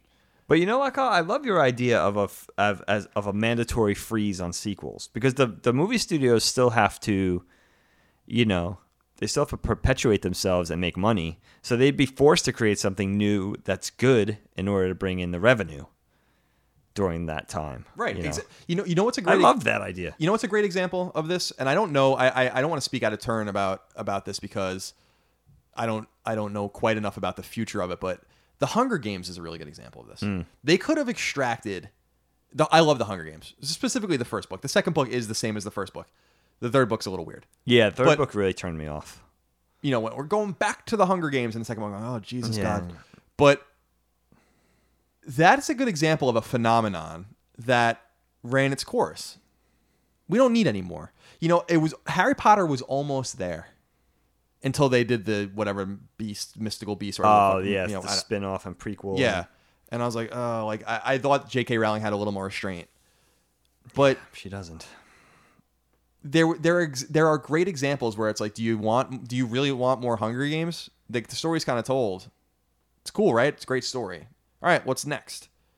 There are great creators and great writers and artists out there that are willing to do it. They just can't get the funding. They can't get the support. They can't get your eyeballs and your ears and your attention. They don't have the backing. Because Star Wars is getting a movie every year, and there's 8,000 EU books, and there's a new Indiana Jones movie coming out, and 17 Marvel movies, and two concurrent series on Netflix that are also Marvel based, and now DC's trying to get into the act too. And it's like, you know, we were talking about it yesterday at dinner. True Detective had to have a second season and ruin that. It's like, oh boy.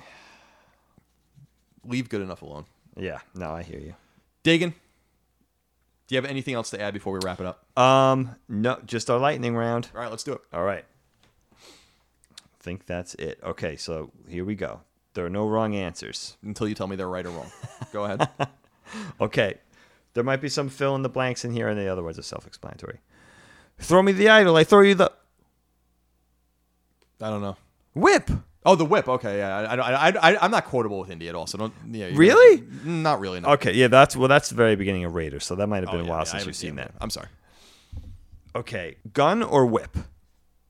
Whip is way cooler. That's a Belmont throwback too, of course. Oh, right. That's a good point. Indy or Han? It's a tough one, huh?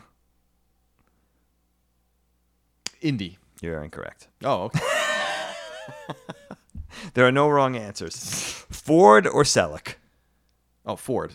Selleck is great, though. Indy 5, yes or no? No. Snakes or rats? Like, what do I like more, or what do I want to be with more? I don't know. I'll just say rats. That's incorrect. Jones Sr. or Jones Jr.? Junior. They're both great, though. Animated Indiana Jones, yes or no? Yeah, I like that idea. Although, again, my preference would be no more. Steven, give me a call. It's Spielberg I'm talking about. Oh, okay. Not you, Steven. You too, Steven. Fight a duel or just shoot the guy? Just shoot the guy. What a classic moment. What a classic story behind it, too. I love that. That's the best. Who's scarier, the thuggy high priest or a Nazi officer? Oh, the thuggy high priest. The greatest villain in all the indie movies. Yeah, he's fantastic. But by the way, the Tote character from Raiders, we would have never known who that guy was if it wasn't on an action figure. They never say the guy's name. Yeah, that's true. It might be in the credits. They never say. Yeah. Oh, maybe in the credits. And also Renee Belloc, I think they could have explored that villain a little better. Yeah, they don't really flesh him out. He's a cool character and a great character actor. They should have done more. He really, that would have been an interesting through line for all three movies. Yeah. Yeah. You know, somebody that's almost as skilled, almost as intelligent as Indy, a rival, and, you know, somebody that's always right on his tail. You know, that would have been a great vehicle to, yeah, you're right. Steven, give Colin a call. Not you, Steven. Short round or Data? Data. Marion Ravenwood or Willie Scott? Willie Scott. We have a really expensive relic now, okay? Museum or black market? Museum. It belongs in a museum. Huh. That's very noble of you. It's incorrect. No. Indiana Smith or Indiana Jones? Indiana Jones. Belloc or Tote? Belloc's the more mysterious character. Tote's just like a Nazi, you know? So you're going Belloc. Yeah. Giant boulder or pit of spikes? The giant boulder's iconic, obviously. I love it. It's so good. Chilled monkey brains or giant cockroaches? The chilled monkey brains always intrigued me as a kid. That was always like very scary and very weird, especially how excited the guys were to eat it. That's what I loved about that scene. Maybe it's delicious. And that's the end, my friend. Very good, Dagan. Thank you so much for that. Remember, you can follow us on Twitter. I'm at No Taxation. Dagan is at Dagan1973. You can also follow us on Instagram. I am at CLS Moriarty. Dagan is at Dagan Likes to Draw. Remember also you can support us on Patreon at patreon.com/CollinsLastStand. Your support over there, your financial support means a lot to us. It allows us to keep doing this show. Whether you want to support us at $1, $2, $5, whatever a month, you get different perks, including early access to the show. If you support us for the cost of a video game a year, a retail video game a year at CLS, you get this show every week, a week early, I should say. I was a week early. And that game sucks. Yeah, I mean, whatever game. There's a good chance, like, if you bought Metal Gear Survive, the $60 was probably better spent on Collins Last Stand. There you go. But if you were going to buy, the upcoming Insomniac Spider-Man game, which looks great, then maybe that's different. Until they make Spider-Man 2, 3, 4, 5, and 6, and then you're going to want to kill yourself. Otherwise, yeah, your support is needed. But of course, you can enjoy the content for free, and that's no big deal. But if you want to support us, please consider it. Otherwise, we'll see you next time for more Knockback. Thank you for your time. Hope you enjoyed. Goodbye. Colin's Last Stand Knockback is fan-supported over at patreon.com/ColinsLastStand. The following names are at the producer level or higher on Patreon, and I want to thank you from the very bottom of my heart for your incredible kindness and generosity. Harshiv Bahia, Martin Beck, Fred Bentz, David Blodel, Mark Boggio, Spencer Brand, Isaac Brewer, Lennon Brixey, Matthew Brousseau, Josh Bushing, Austin Bullock, Andrew Burkhart, John Burry, Alex Cabrera, Will Caldwell, Luis Cancato, Matthew Canoy, Shermer Carter, William Cashel, Brian Chan, Travis Chandler, Sean Chandler, Kenneth Charr, David Chestnut, Steve Clifford, Dan Clifford, Simon Conception Jr., Brad Cooley, Nick Cummings, Daniel Diamore, Daniel Delanikos, Mitchell Durkash, Luke Drake, David Ellis, Eric Finkenbeiner, Michael Fiore, Connor Gazian, Alexander Gates, Michael Gates, Daniel Glassford, Tyler Goodwin, Josh Gravelick, Richard Green, Ryan Greenwood, Miranda Grubba, Andres Guzman, Tyler Harris, Wyatt Henry, Andrew Hess, Josh Yeager, Paul Joyce, Jeremy Key, Nathaniel Khalil, Taylor Christian Laudrin, Donald Laws, Joe Lawson, Don Q. Lee, Patrick Leslie, Dustin Lewis, Keith Adrian Lewis, Chad Lewis, Lewin Ray Loper, Josh M., Ryan T. Mandel, John McManus, Joe McPartlin, Mike Menzel, Albert Miranda, Betty Ann Moriarty, Abe Mukhtar, Brian Nietzsche, Connor Nesbitt, Josh Netzel, Adam Nix, Adam O., Brian Ott, Jorge Palomino, Reed K. Parker, Todd Paxton, Brendan Peavy, Marius Scarzan Peterson, Enrique Perez, Eric A. Peterson, Jason Pettit, Lawrence F. Prokop, Eric R. Pryor, Jordan Ray, Ryan Reeves, Michael Renner, Peter Reynolds, Shane Rayum, Jonathan Rice, Austin Riley, Ryan Robertson, Ramon Rodriguez Jr., Petro Rose, Michael Sanchez, Matthew Savoy, John Schultz, Chris Schaefer, Mike Shaw, Rayanne Scheinebarger, Toby Shootman, Gurman Sidhu, Jordan Smith, Riley Smith, Alexander Suarez, Ahmad Tamar, Tam Tran, Kevin Van Ekeren, Oakley Waldron, Justin Wagaman, Chris Wong, Michael Wells, Tyler Woodall, Corey Wyatt, Tony Zuniga, Supershot ST, Casual Misfits Gaming, Mad Mock Media, Beric, Mubarak, Dav9834, Chris, Donk2015, and Random Guy Radio.